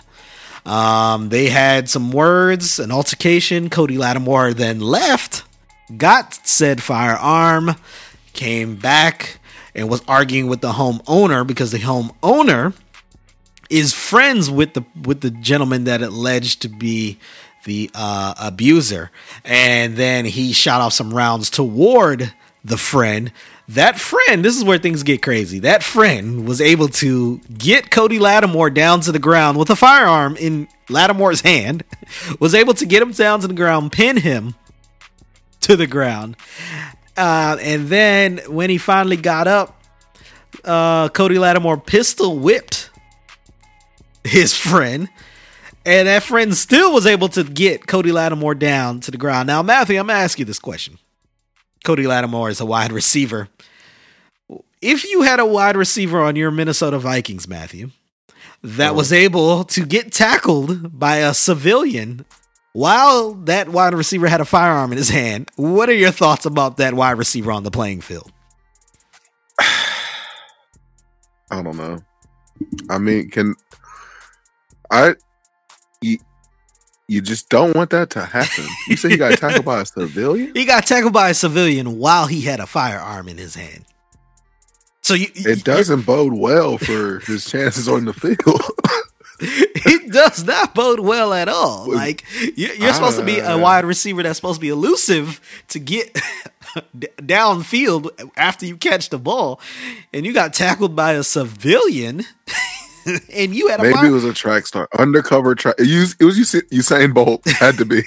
So that's just wild to me that happened. But I mean, we gotta address the situation with the alleged sexual assault. I mean, if that happened, I mean, that is a reasonable reaction by a father or a parent that any of their children were to be, if that happened to any of their children. So that's reasonable. Obviously, you still gotta, pay your fine or your, you gotta, because you can't use a firearm to do these things, but you gotta, pay your fine or if there happens to be jail time, spend your jail time for a little bit. But hey, I can definitely understand that. Ed Oliver had a firearm while he was trying to get on a plane. So you had that situation. But the wild situation was, is it Philip Dunbar and, let me look up their names real quick.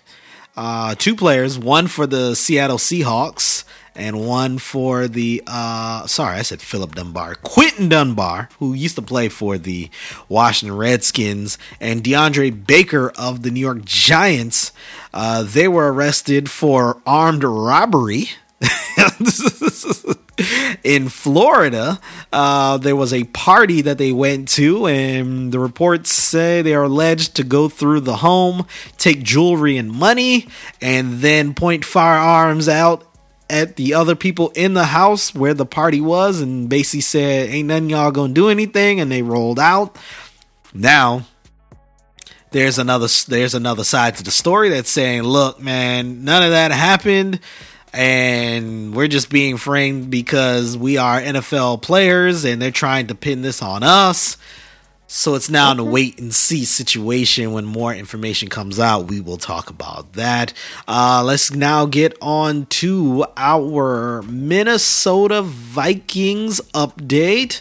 There ain't nothing to update about the Minnesota Vikings now. Nothing happening. Ain't nothing happening. Nothing happening. Nothing is happening. But there is an update for America's team. They are the Dallas Cowboys, America's team.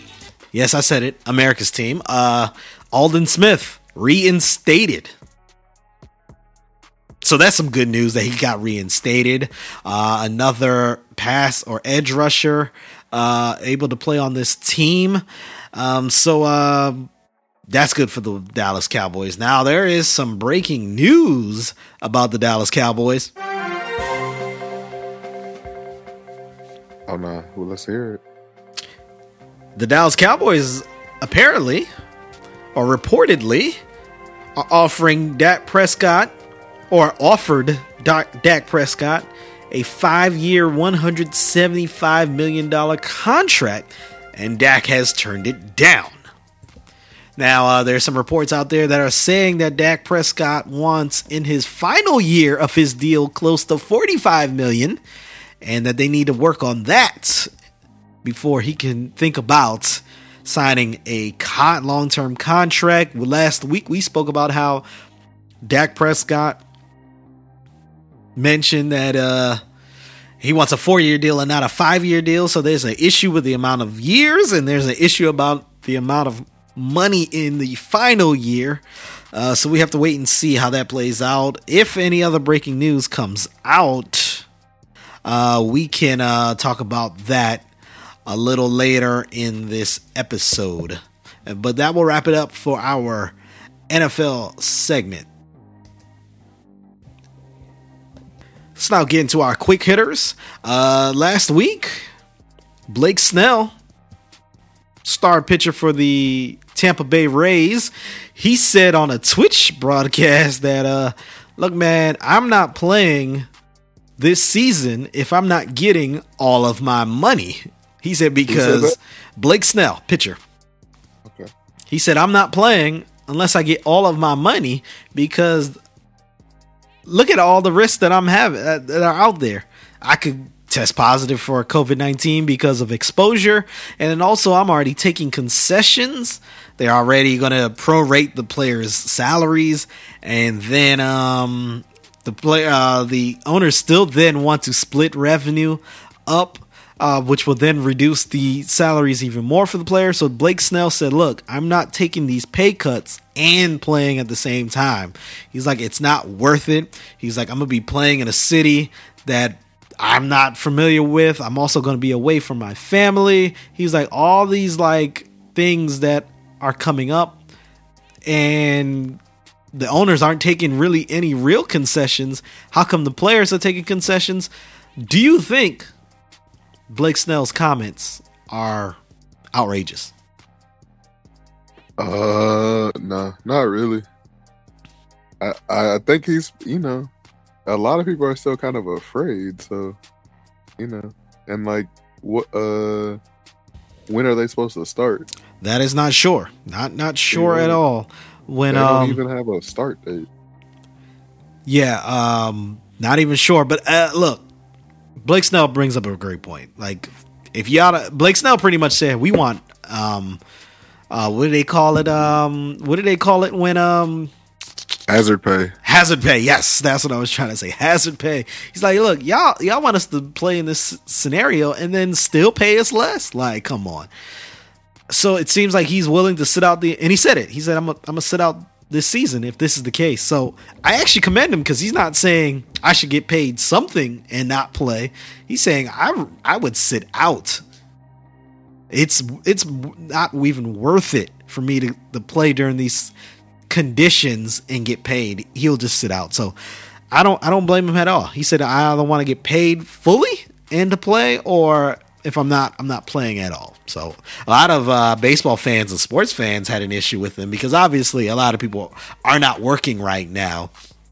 And I just find it really, I tend to stick on the side with athletes because at the end of the day, I mean, in their profession, athletes are kind of like us. where the people in power make all the money, and the athletes, even though they make a lot of money in the grand scheme of things, they don't make a lot of money compared to what the owners are making. So I'm kind of on his side on this scenario. So we'll have to wait and see how all of that plays out if he ends up even playing this season. Let's now get into our championship of the week. Every week we celebrate those that do well and we criticize those that do not. Starting with you, Matthew, who is your champ of the week? Oh, the NBA fans. Baby wanna chill. What is it? The NBA season about to start back up, hopefully, and then it might be realigned so they play in the summertime now, so baseball doesn't get a monopoly on being awful in the summertime by itself. No, that's definitely maybe a good thing. All right, my champ of the week goes to Kevin Durant. Baby wanna chill. I know you're shocked that I gave him champ of the week, right, Matthew? No, because he's gonna come fight you when he hears this. Why would he fight me for giving him the champ of the week? Dog, because you badmouthed him for 4 years. I mean, that's because he's rightfully badmouthed. All right. I mean, even when you give him champ of the week, you still badmouth him. Champ of the week goes to Kevin Durant. Kevin Durant's documentary In the Water, documentary about basketball within Prince George's County, Maryland, showcase older guys, the current talent, and how basketball is impactful in this area. I have not watched it yet, so that's why we're not talking about it today, but we will get into it after we watch it. And then I guess a secondary champ of the week, honorary champ of the week, has to go to Issa Rae. Baby wanna chill. Because in this week's episode of Insecure, there were 3 women who were portrayed. They were women who were from Prince George's County, and so she gave a little shout out there. Issa Rae did live in Prince George's County for a little bit when she was growing up, so she of course has ties here. So shout out to Issa Rae also. Matthew, who's your chump of the week? Oh, the Cowboys. Cause you're a chump. Man, are they about to pay Dak so much money? It's gonna be crazy. I mean, they need to pay him. They're gonna pay him, but it's gonna be a staggering amount. And I'm glad that Dak is about to get the staggering amount, but Carson Wentz. Who's up next? Patrick Mahomes. They're gonna get the next. You said who? Oh, Patrick Mahomes. Never mind. That's pretty much, and like Deshaun Watson. That's pretty much who's coming up. It's lit. Yeah, that's pretty much who's coming up. Why couldn't Kirk? Why did it have to be Kirk Cousins? It's terrible. Oh man, my chump of the week goes to Karl Malone. Cause you're a chump. Okay. And look, this isn't new, but social media hates Karl Malone just because Karl Malone off the court is just a nasty person. We know about his basically his statutory rape, where he had a child with an underage woman.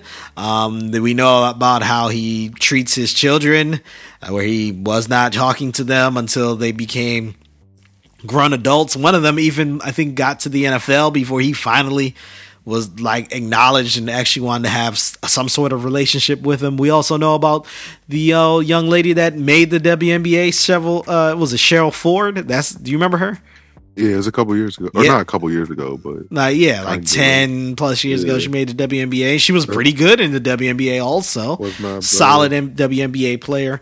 Didn't really have a relationship with her until it became convenient for him to do it when she got to the WNBA, and then they started doing some ads and stuff and wasn't in his life. So, of course, social media took aim at him. So, of course, I was like, let me take aim at him. Carmelone, you're the chump of the week. Because you're a chump.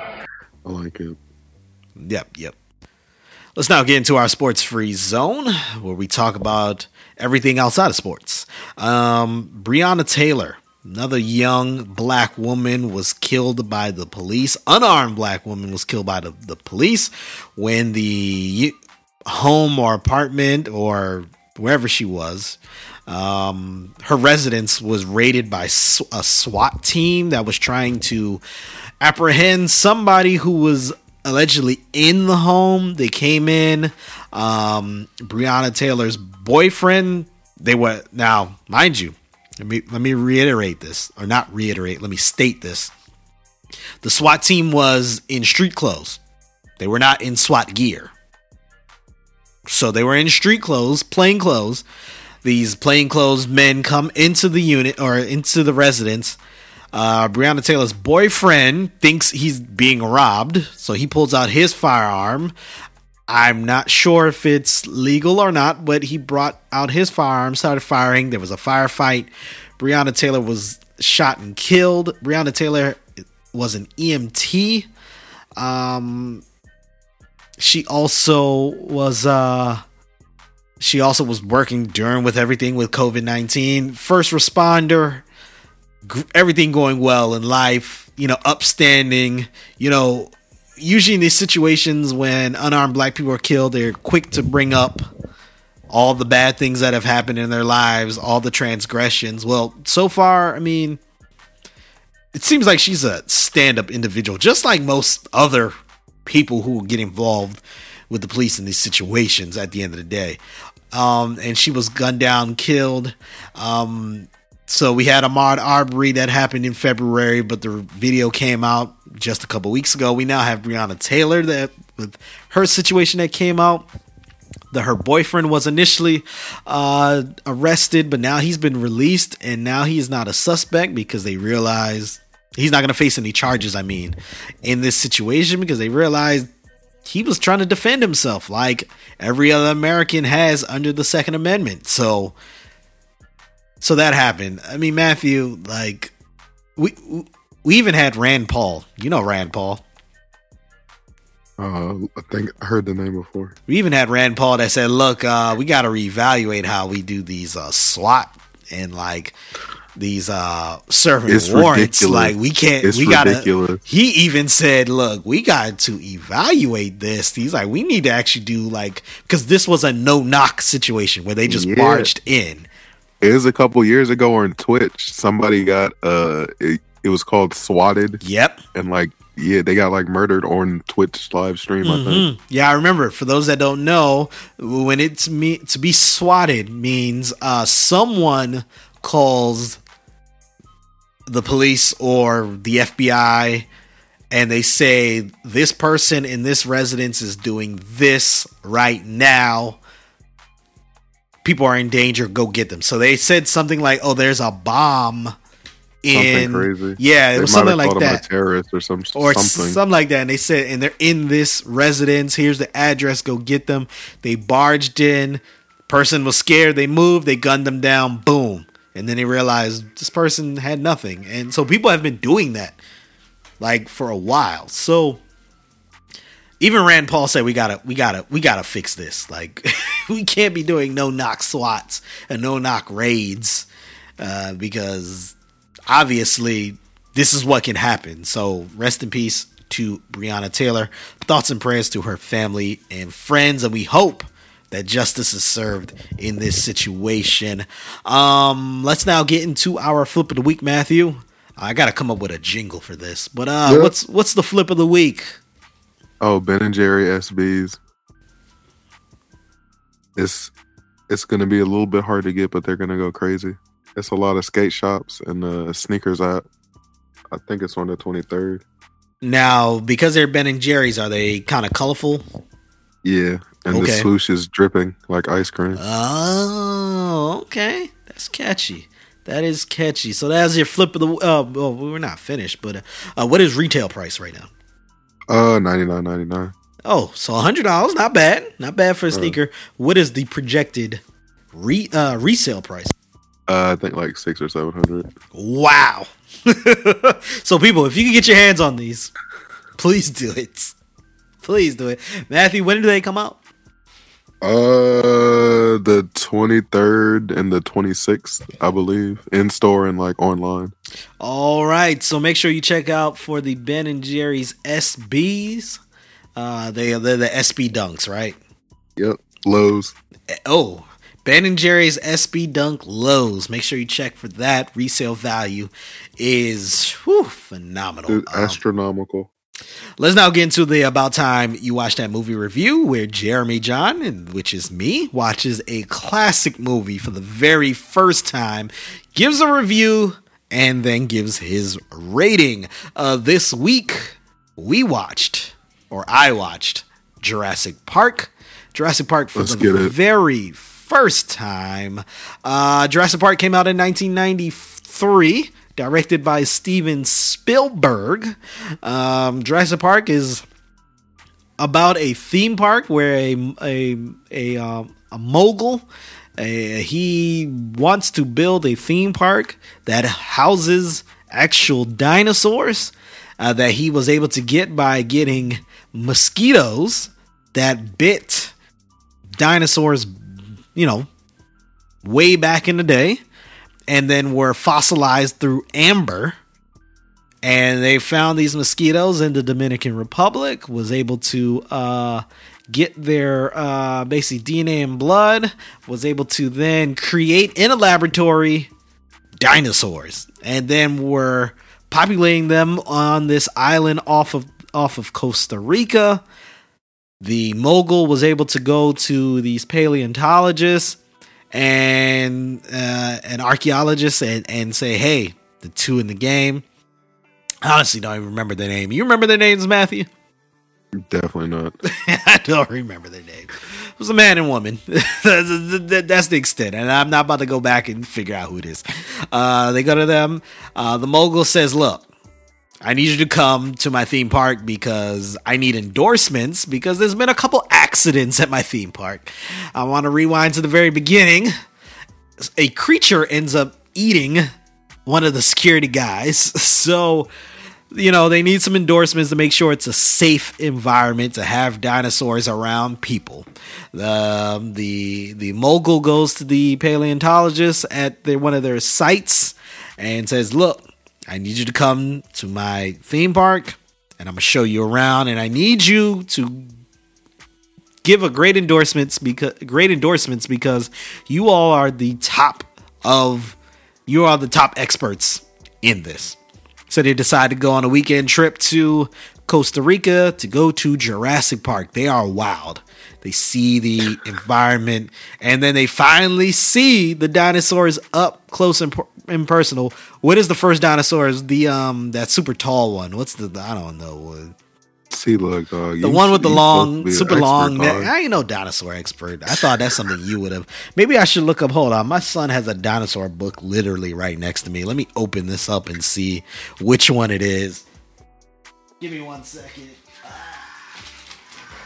Oh, you can probably hear the sound effect right now. I accidentally hit it. That's what I'm saying. Let me open this book and see if there's any of them that are in there. Nope, not that one. Not that one. Nope, none of them. I don't know. But anyways, they go there. They see the dinosaur. They're stunned. The mogul's grandkids come, and he said, "Okay, let's take a tour. I'm gonna send you all on the tour. The tour is controlled by automated Ford Explorers," which made me think about what's happening right now with Uber's trying to test out automated drivers. So they were driving there. Now, here's one of the subplots.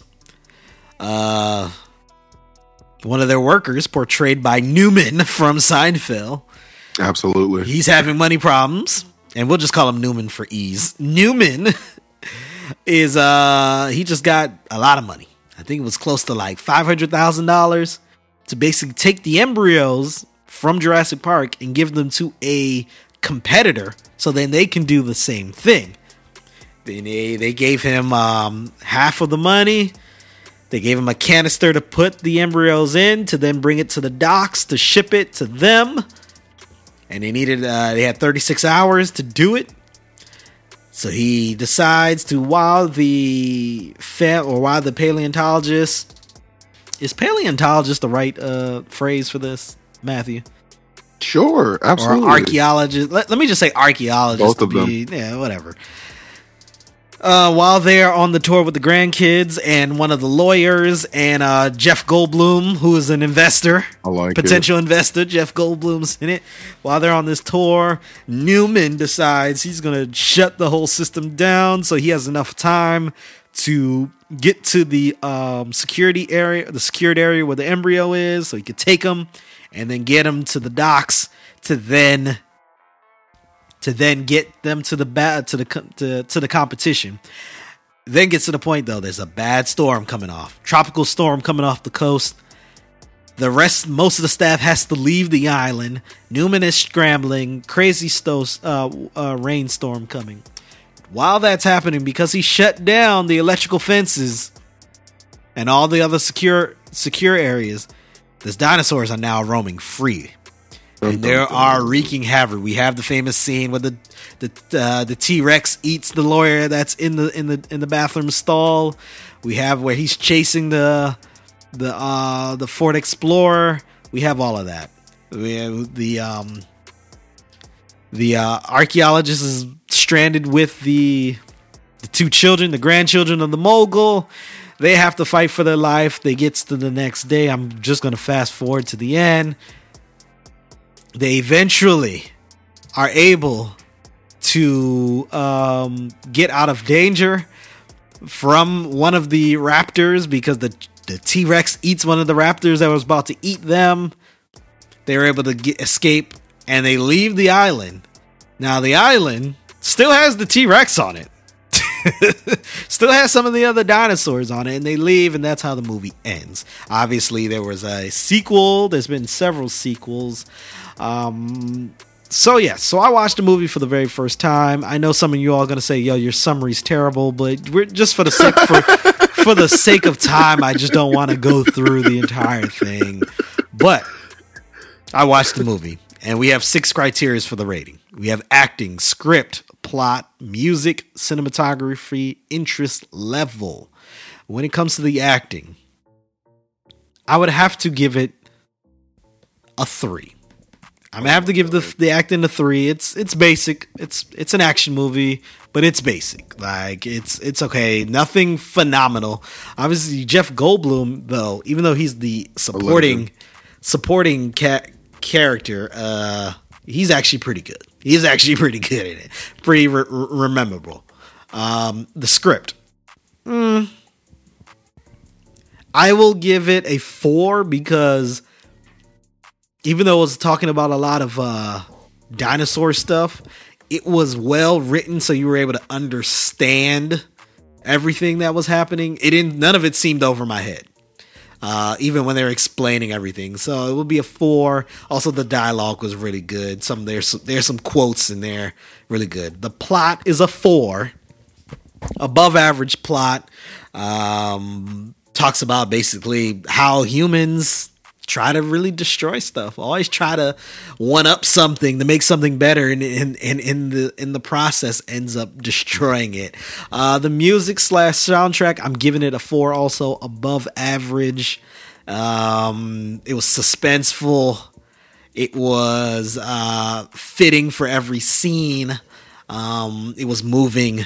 So I give it a 4. The cinematography, I'm giving it a 5 because for a movie that came out in 1993, it still looks great. And I know I watched it online, so I know there's been some slight remastering, but they don't remaster it that much where it's a whole new movie. Cinematography was great. I'm giving it a 5.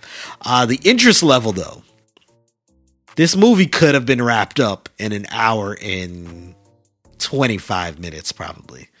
it is a 2 hour and 10-minute movie. After a while, I was kind of like, all right, I'm trying to get to the end. So I'm giving the interest level a 3, very average. So the total score is 23 points. 23 divided by 6 would get a 3.83 rating. That is my rating for Jurassic Park. Matthew, what are your thoughts about my rating? It's okay. It's decent. Jurassic Park's better than that. Probably. I haven't seen it in a super long time. The first one is super lit though. So you think it's... I'm just glad you watched it. What? This is the best part of the show. Or until sports starts back up. What? So yeah, I'm giving it a 3.83. Is that the lowest one? Now? No, it's the second lowest. It is the second lowest. Look, I'm hip. I'm about to start writing these numbers down. So at the moment, we still have at the bottom Inception with a 3.67. Then we have Jurassic Park at, how many movies have I watched? At 6 movies now. So at 5th, Jurassic Park. At 4, we have Reservoir Dogs. At 3, we have, what movie is that I have at 3? No Country for Old Men. At 2, I have Shawshank Redemption, and at 1, still Pulp Fiction out of those movies. So yeah, something is gonna beat Pulp Fiction one day. What did I just said? What did I say was Pulp Fiction? We're gonna get into the what is it? The superhero movies one day. You gotta watch Guardians of the Galaxy. I don't think I know you haven't seen it. So I don't think any superhero movie that I have not watched is going to get a higher rating than Pulp Fiction. I'm sorry. What? I don't think so. Wilding. I don't think You're so. wilding. I watched Dark Knight. And then what was the other one with Bane in it? I watched those. You saw Logan? No. You saw Guardians of the Galaxy? You saw Ragnarok? No, but I'm just saying I don't think those would. I don't know. Those would do it. Classic movies. Like I said, I'm going to start the superheroes, but or at least a couple of them. I'm not watching all of them at all. I'm not watching all of them. No. And the thing with the superheroes, I gotta watch the first ones. I can't be watching the second and the third. Guardians of the Galaxy, the first one is incredible. And do I need to know anything before about the first guard? That's the thing with the Marvel stuff. You kind of not for that one.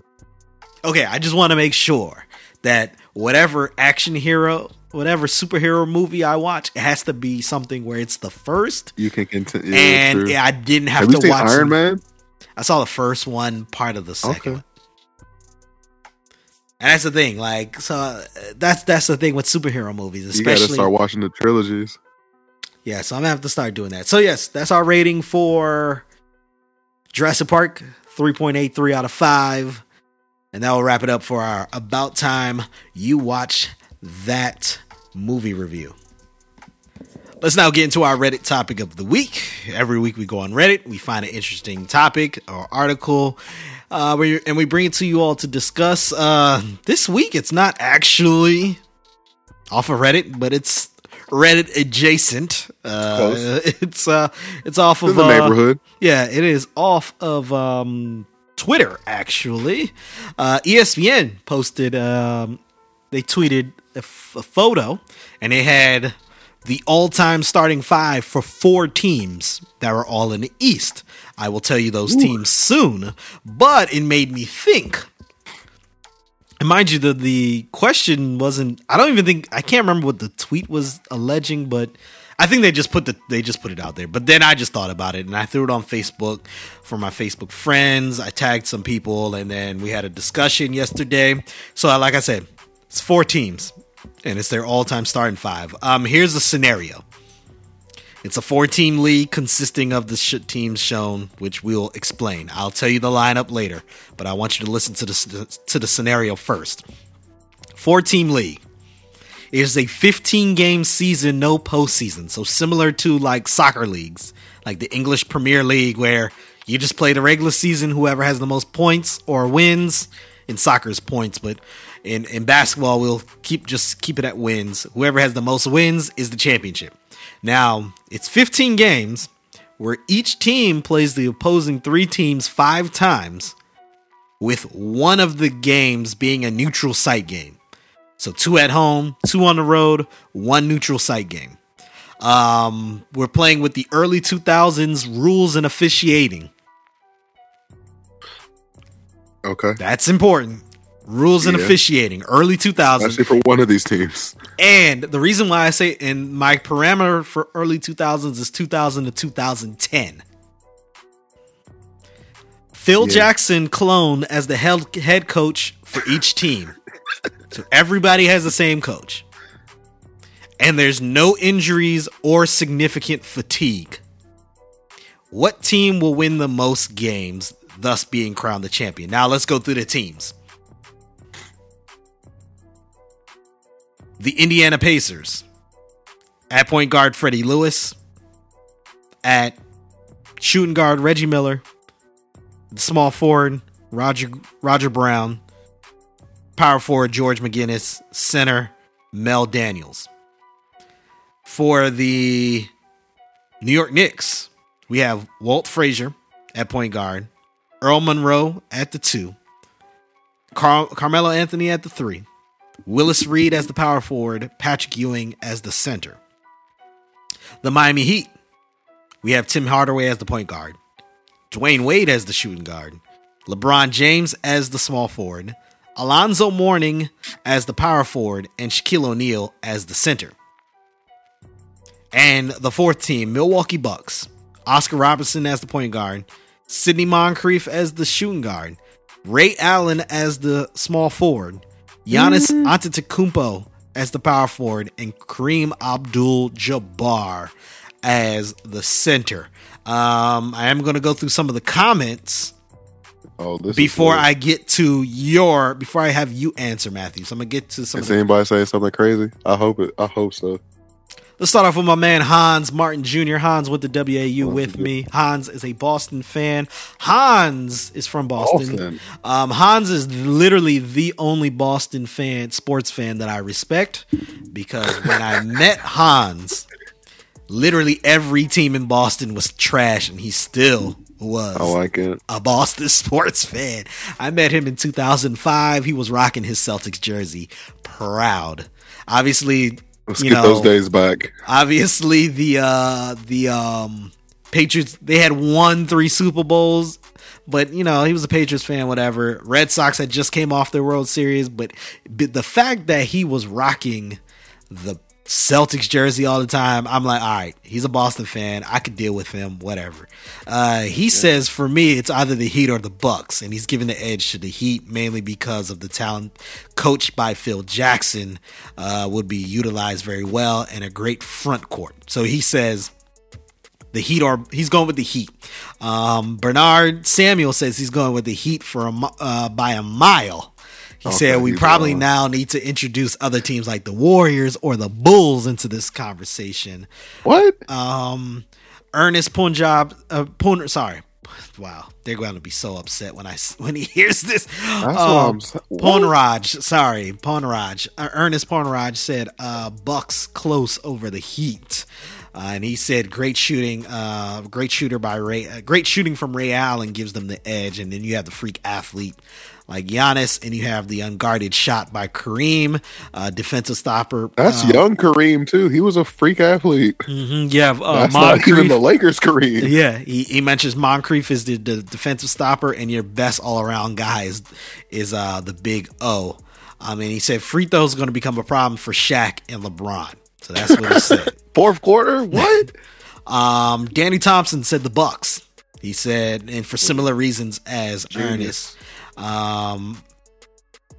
Same thing with my boy Marcus Guy. Andre Hardy, who went to WAU with us, played basketball. He also said the Bucks. Andy Neeb said the Bucks. Jenna Murrow said it might be the Heat or the Bucks, and it should be a very good matchup. Anthony Hackett says it is the Miami Heat, and he said it could just be the Miami Heat in 2012 would have just beaten any of these teams. Oh, okay. Wow. He had some suggestions, and some of these suggestions we'll talk about later. Donnie Bedney said the Heat, and he said it's not even close. Kev. One of these Heat players, like that will help win that championship, is on the Bucks team. Kev. Like what? That's What a are good y'all point. talking about? Are y'all kidding me? Kev said the Heat by a landslide. Remember, No, that's not Kevin. There's no way. I got it. We got to wrap this one up. I got to talk to Kev.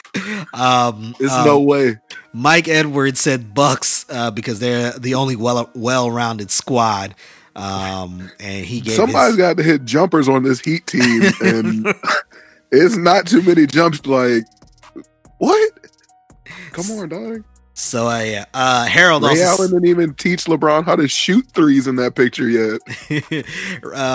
Harold also said the Bucks. He said they're their most solid team. He said the Heat are the most athletic team out there, but he's still going with the Bucks. This is where the outlandish statements, and I'm saying outlandish just because it's funny. It really isn't. I'm ready for some outlandishness. It isn't even outlandish. You remember Keneal, Matthew? You said who? Keneal. He used to come to the gym. I think so. Keneal, he's Jamaican, but a lot of people thought he's Haitian because he used to chill with the Haitians a lot. But he's Jamaican. Kind of stocky. Yeah, can shoot. Very strong. Yeah. He said Heat unequivocally. He said, but here's the part. That's funny. He said, but let me be blasphemous for a moment and say Melo would not be on my New York Knicks squad. He said he would either go with Allen Houston or Latrell Sprewell. Anyone else? Or no, look, see, I don't like to say that just because, but the trail would be a good fit. So for the record, we have the lineups, and I'm gonna recap the lineups for you all. The Indiana Pacers have Freddie Lewis at point guard, Reggie Miller at shooting guard, Roger Brown at small forward, George McGinnis at power forward, and Mel Daniels at the center. We have for the Knicks, Walt Frazier at point guard, Earl Monroe, the Pearl, which you have met, Matthew. You forgot to drop that nugget. You mentioned earlier that you met Dale Davis, but you didn't mention Black Jesus. Like, come on.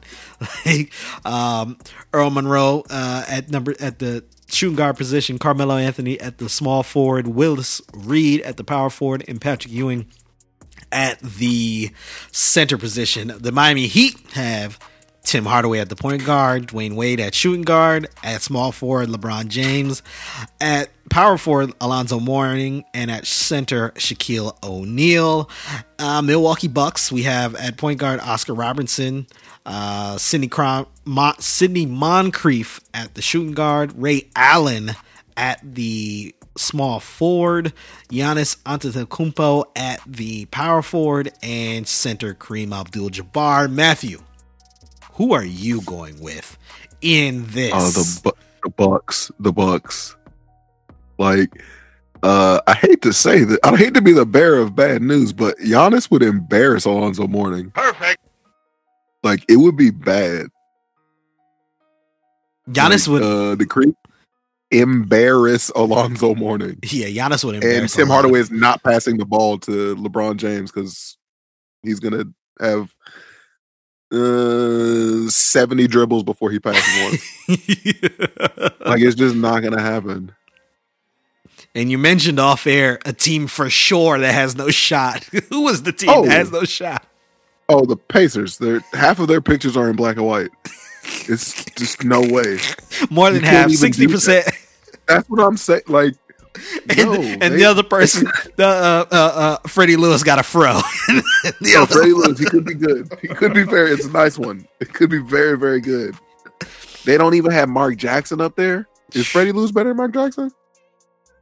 Yeah, I gotta look up Freddie Lewis, to be honest. I don't know, but we know Mark Jackson got a lot of assists. What? So, they don't got neither one of the Davis dudes up there. This is ridiculous. Yeah, George McGinnis is nice though. George is good. Mel Daniels is nice. I just thought Rick Smits would have probably been at the center for that team, but no Chris. Before we get the criticisms, so Matthew, you say Milwaukee Bucks. Bucks in 82. Every 82-0. What? Phil Jackson, the coach? I am also going to go with the Bucks. I mean, you have 3 Hall of Famers. Sorry, you have 3 Hall of Famers, a future Hall of Famer, and one that's playing right now that will be so all 5 of them about to be Hall of Famers. I understand every other team on here might have Hall of Famers also, but I mean, it's a lot. The level of Hall of Fame is also important. Like, yeah, the Knicks, they're not getting it done. They might look. I don't know. No, so hold on. When I initially looked at the photo, I kind of was like, "Oh hell no, the Knicks not gonna win." Their team is good. Like the Knicks Pacers games would be fun to watch. But now that I'm looking at it, they might be the second best team. Okay, Jeremy, Jesus fucking Christ. What do you mean? They might be. I mean, it's no way. The reason why I say that they're the second best team. They can shoot. They can shoot. Yeah. Walt Frazier is a lockdown point guard. Lockdown. Also, none of those players are liabilities at the free throw line. See, look. The biggest thing with Miami is no one is going to be able to guard LeBron for real. But everyone else on that team, Dwayne Wade a little bit. Shaq is getting Miami. Shaq is getting like locked down by Kareem Abdul-Jabbar and Patrick Ewing probably. Like he's not getting buckets, and Alonzo Mourning is getting 0 buckets. Yo, you're disrespectful on the line. Dog, after he got dunked on by Vince Carter, that was the end. That was the end, dog. And he was like, I don't know how they could have put Udonis Haslem on there. So okay, way better. Let's now get to criticisms of this, and I'm gonna start with the Miami Heat team. That's a bad compiled starting lineup. That's what I'm saying. Was he? When did he play power forward, dog? He never played power forward. Like, what? And not Who only made this at ESPN? Some kid who's 21 that just got a job at the 3, dog. Come on, stop playing with me. So that's my number one criticism for the Miami Heat. You have to choose Alonzo or Shaq, and if it's me, I'm choosing Alonzo because Alonzo is more of a Heat than Shaq. Yes, Shaq was the starting center when they won that title, and Alonzo was at the twilight of his career, but Alonzo is known for 2 franchises. What'd you say, Matthew? I'm in the game and block some shots, play some defense. Like Alonzo is a Miami Heat. Yes, Shaq won there. It's a good fit. But Shaq won Shaq's real dominance, and this shows how great Shaq really was. Because for the Heat, he still was really good. Like he still was really good. But after that championship year, that's when it went downhill for Shaq. Alonzo's stint for the Heat was longer, and prime for the stint was longer. So I'm going with Alonzo Mourning over Shaq. I know that sounds blasphemous because Shaq is just the better player. But for the Heat, Miami Shaq, that's when he started picking up his rap career, and it really took a turn for the worse. You sound like a hater. Perfect. Shaq is cool and all, but his rap career took off. His rap career took off in Orlando. I guess he got his big single after that championship. So that's my one big criticism. And since that's one of my criticisms, who am I putting there at the power forward? That's where Keneal has a. That's where Anthony has a point. I'm putting Chris Bosh. Oh, at the 4. True. I'm putting Chris Bosh at the 4. It's no injuries. What? Let's get it. And real talk, if you don't, never mind. That's good. If you don't want to, that team would be hard to beat. And that's where it gets real difficult because at least Chris Bosh could stretch the floor a little, and he's a great defender. And now that's Chris Bosh going up against Giannis Antetokounmpo. Also, Giannis is throwing him in the bucket too. I mean, Giannis is throwing everyone in the bucket. It's just how often is he going to throw you in the bucket? That's the thing. He would. What's the thing? He would. I don't know. It would be a good matchup. So that's my criticism for the Miami Heat. The Knicks. Now, Keneal mentioned he would have had Latrell Sprewell or Allen Houston. Melo constantly disrespected. Melo is disrespected, and that's on the thing. every level. Melo, New York, his stint in New York. What do you think Melo's really known for? His stint in Denver or the stint in New York? What do you mean? Like, it's known for his winning basketball games, or known for his being like on the team? So I assume you're going with Denver. Denver. Yeah, that's the only. I think he's equal. I think it's almost equal. There's no way. I think it's almost equal. Because you also got to remember. You also got to remember New York was partly not even his fault. Like, that team was just like Phil was there, and then whoever was there before was just they had a good team. Then they just let people go. You know, they had that run where they got to the Eastern Conference semis. They were all right. And let's put it like this: Carmelo, the problems of the Knicks were never Carmelo's fault. And if it was something Carmelo did, it was like way not down the list. Yeah. So, but if you were to change something about the New York Knicks team, Matthew, what would it be?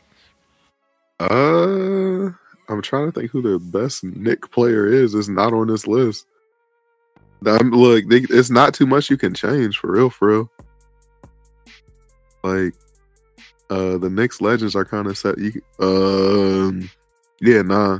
Yeah, that team is probably nice. Latrell, I guess. But who you taking out for Latrell? I don't know. Melo, dog. I don't know. Get him out of there. Yo, that's funny. Oh man, so Allen Houston instead of Melo for sure. Oh man, the Pacers.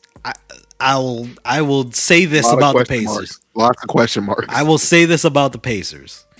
I know Mel Daniels as a front office guy. I don't know much of him as a basketball player. I know he was good.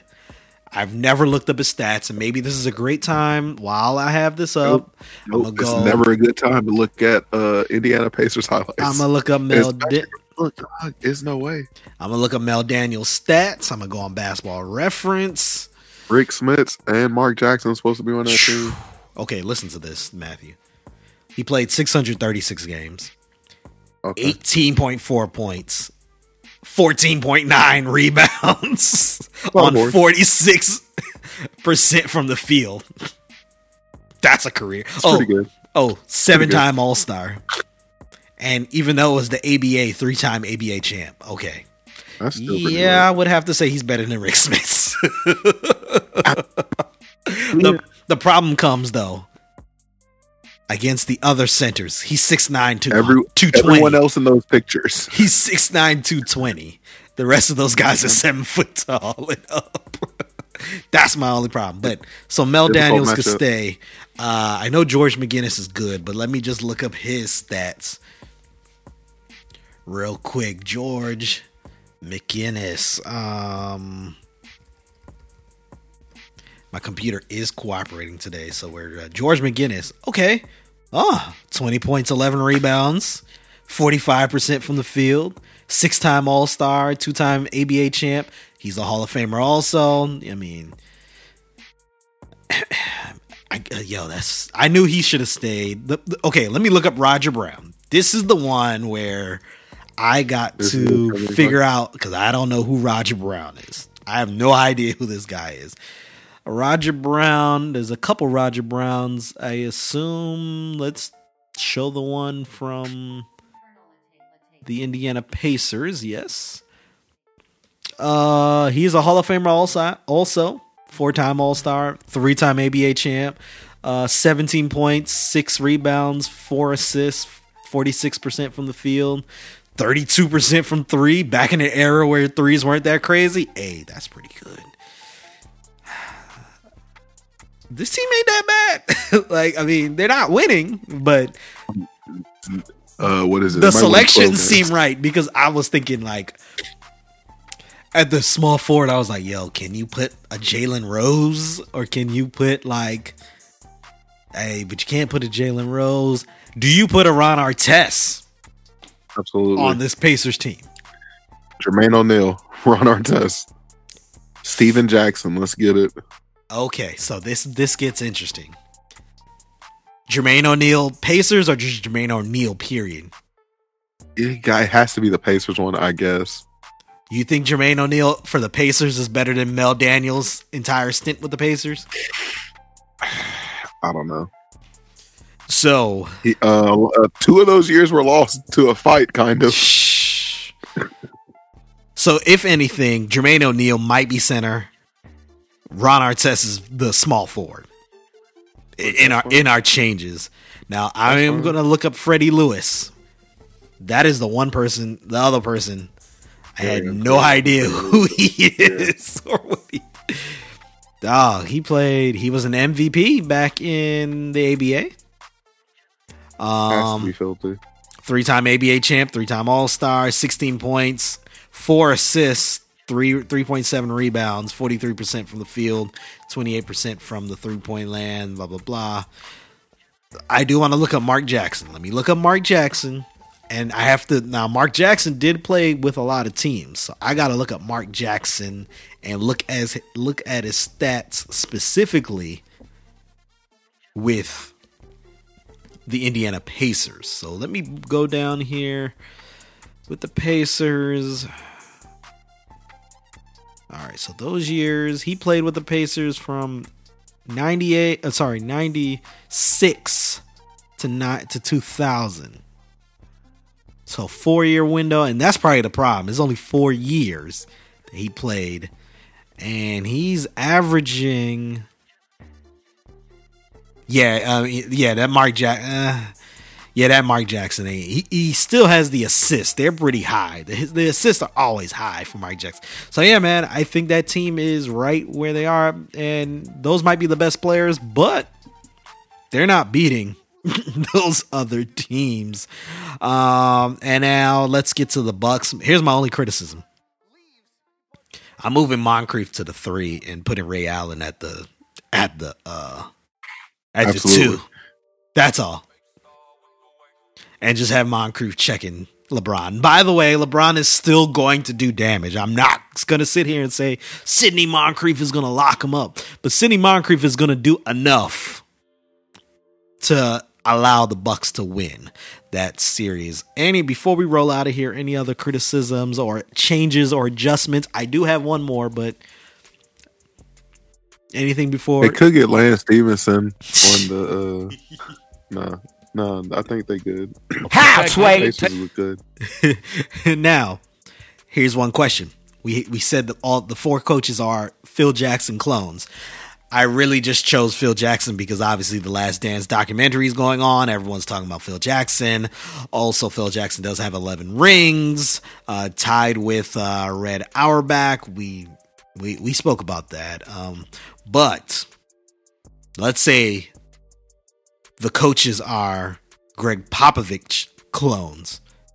Are you still going with the Bucks? 100%. If not, like more, I guess. I would prefer Greg Popovich, I guess, as long as nobody crazy is on the Bucks. All right, so then I'm gonna throw out another coach. Duke's Mike Krzyzewski. Is your answer still the same? I'm trying to think. Mike Krzyzewski, he's not. He's not. Yeah, Miami might could win. I guess I don't know, but the Bucks would still. Bucks are going to be very difficult to beat unless it's like me coaching them or something. If Mike Krzyzewski is coaching, obviously I'm still thinking the Bucks should be fine. They should be the better team, but I think the Heat definitely get better because Krzyzewski does really well with random groups of talent. Like, I mean, we saw what he did with. I know it's Team USA. They go up against the international teams, but I think Coach K would have done pretty decent. Here's a coach. And then I'm going to throw out, though, one of your favorite coaches, Matthew. Randy Whitman. Perfect. They would be like the underachievers until the playoffs start. I know that's your favorite. One of your favorite Wizards coaches, Randy. He was good in the playoffs. Yeah, we couldn't do anything in the regular season. Playoffs came. It was greatest coach of all time. One more coach. Let's throw out a coach out here. I feel like, let's say Pat Riley. Might help the Heat. That'll help the Heat. Yeah, I think probably. Yeah, I think it'll help the Heat. But if Pat Riley was the coach for all these teams, the Bucks will run even more than they can. Like, all these guys can run. Like Pat Riley, we saw what he did with Magic and Kareem. You got Oscar and Kareem and Giannis and Ray Allen spotting up. Man, this should be really good. So yeah, that will wrap it up for our Reddit topic of the week. If there's some interesting sports topic that you would like us to get into, just hit us up on social media or text us. We'll check it out and we will discuss it here on the podcast. Let's now get out of here. Any last minute news that broke since we recorded, Matthew? I don't think so. All right. Want to give a shout out to Yannick Scarrett for coming on earlier in the episode to talk about The Last Dance. We greatly appreciate it. So shout out to you. Make sure you all follow Yannick Fury on Instagram and Twitter. Shout out to OSS 980, our other side of Sports 980 with Harold, D, Jeff, and Aaron. Shout out to Hand Down Man Down podcast. That's with Danny Thompson. Shout out to Soggy Nachos. Shout out to Half Street High Heat. Also give a shout out to What You Expect podcast. Finish Line with a PH. J Bobby and Rios. Shout out to Locked On Wizards. Also, Shut Your Face with Bernard, Sumesh, and Nil. Shout out to The Last Nice Guys. Urgency podcast. Just Bear With Us podcast. We Ain't Got Our Shit Together podcast. Yes, that's the name of the podcast. We Ain't Got Our Shit Together. So shout out to them. Shout out to our businesses. Ming Raina, Doll Parts, Eat the City DC, Trezzo Beach, The Sandbox. Shout out to our faithful listeners who chime in all the time. Tony, LJ, Warren, Rike, Clay, Jacaro, Erica, also Christina Laurel, my brothers, your brother, Mike and Miggy Edwards, also Justin Gilbert. We mentioned Danny, he listens all the time. And also shout out to all of those who actually chimed in through the comment section on Facebook. Greatly appreciated, created great dialogue. So just want to give a shout out and praise to you all. Anything else before we roll out of here, Matthew? I think that's it. All right, I want to thank you, Matthew. Oh, we have one big, huge shout out to wrap up the show. Shout out to Dr. Kayla Singleton. Oh, yeah. Absolutely. Giant Zoom shout out. Yep. Shout out to Kayla. She defended her. What was it? Was it a dissertation or a thesis? Which one? I can't remember. Thesis. Defended her thesis. Kayla Singleton is a neuroscientist. Oh man, so shout out to Kayla. Congratulations on completing all the hard work. The work should get easier now. Wouldn't you expect, Matthew? I mean, it can't get harder than doing it through a pandemic. The work should get easier. So shout out to Dr. Kayla when all of this can get situated and we can all meet up, because I haven't seen you, Matthew, in months. You know, I can't wait. How have you been doing it? I can't wait until I could play this drop. Can't even hear it. Oh, this is the You'll reunited one. I already you'll know. hear it Already when know. we play it. So I can't Already know. wait till I can play that, and that'll be playing in my head when I get to see you, Matthew, and Oh my and specifically also to see Kayla. So congratulations to Kayla on this phenomenal achievement. Also, shout out to all the other graduates. My brother. Absolutely. He graduated, got his master's in social work. By the way, graduated with a 4.0. I like it. That's something I can't do. For a gift, you should give him the draft order. Say what? You should give him the draft order for a gift. Or is that for you? That's not for me. Oh, That's for okay. everybody, dog. That's a All right. communal gift. A communal gift. Oh man, thank you, Matthew, for everything you do, man. And until next time, everyone. Sports reality. Peace.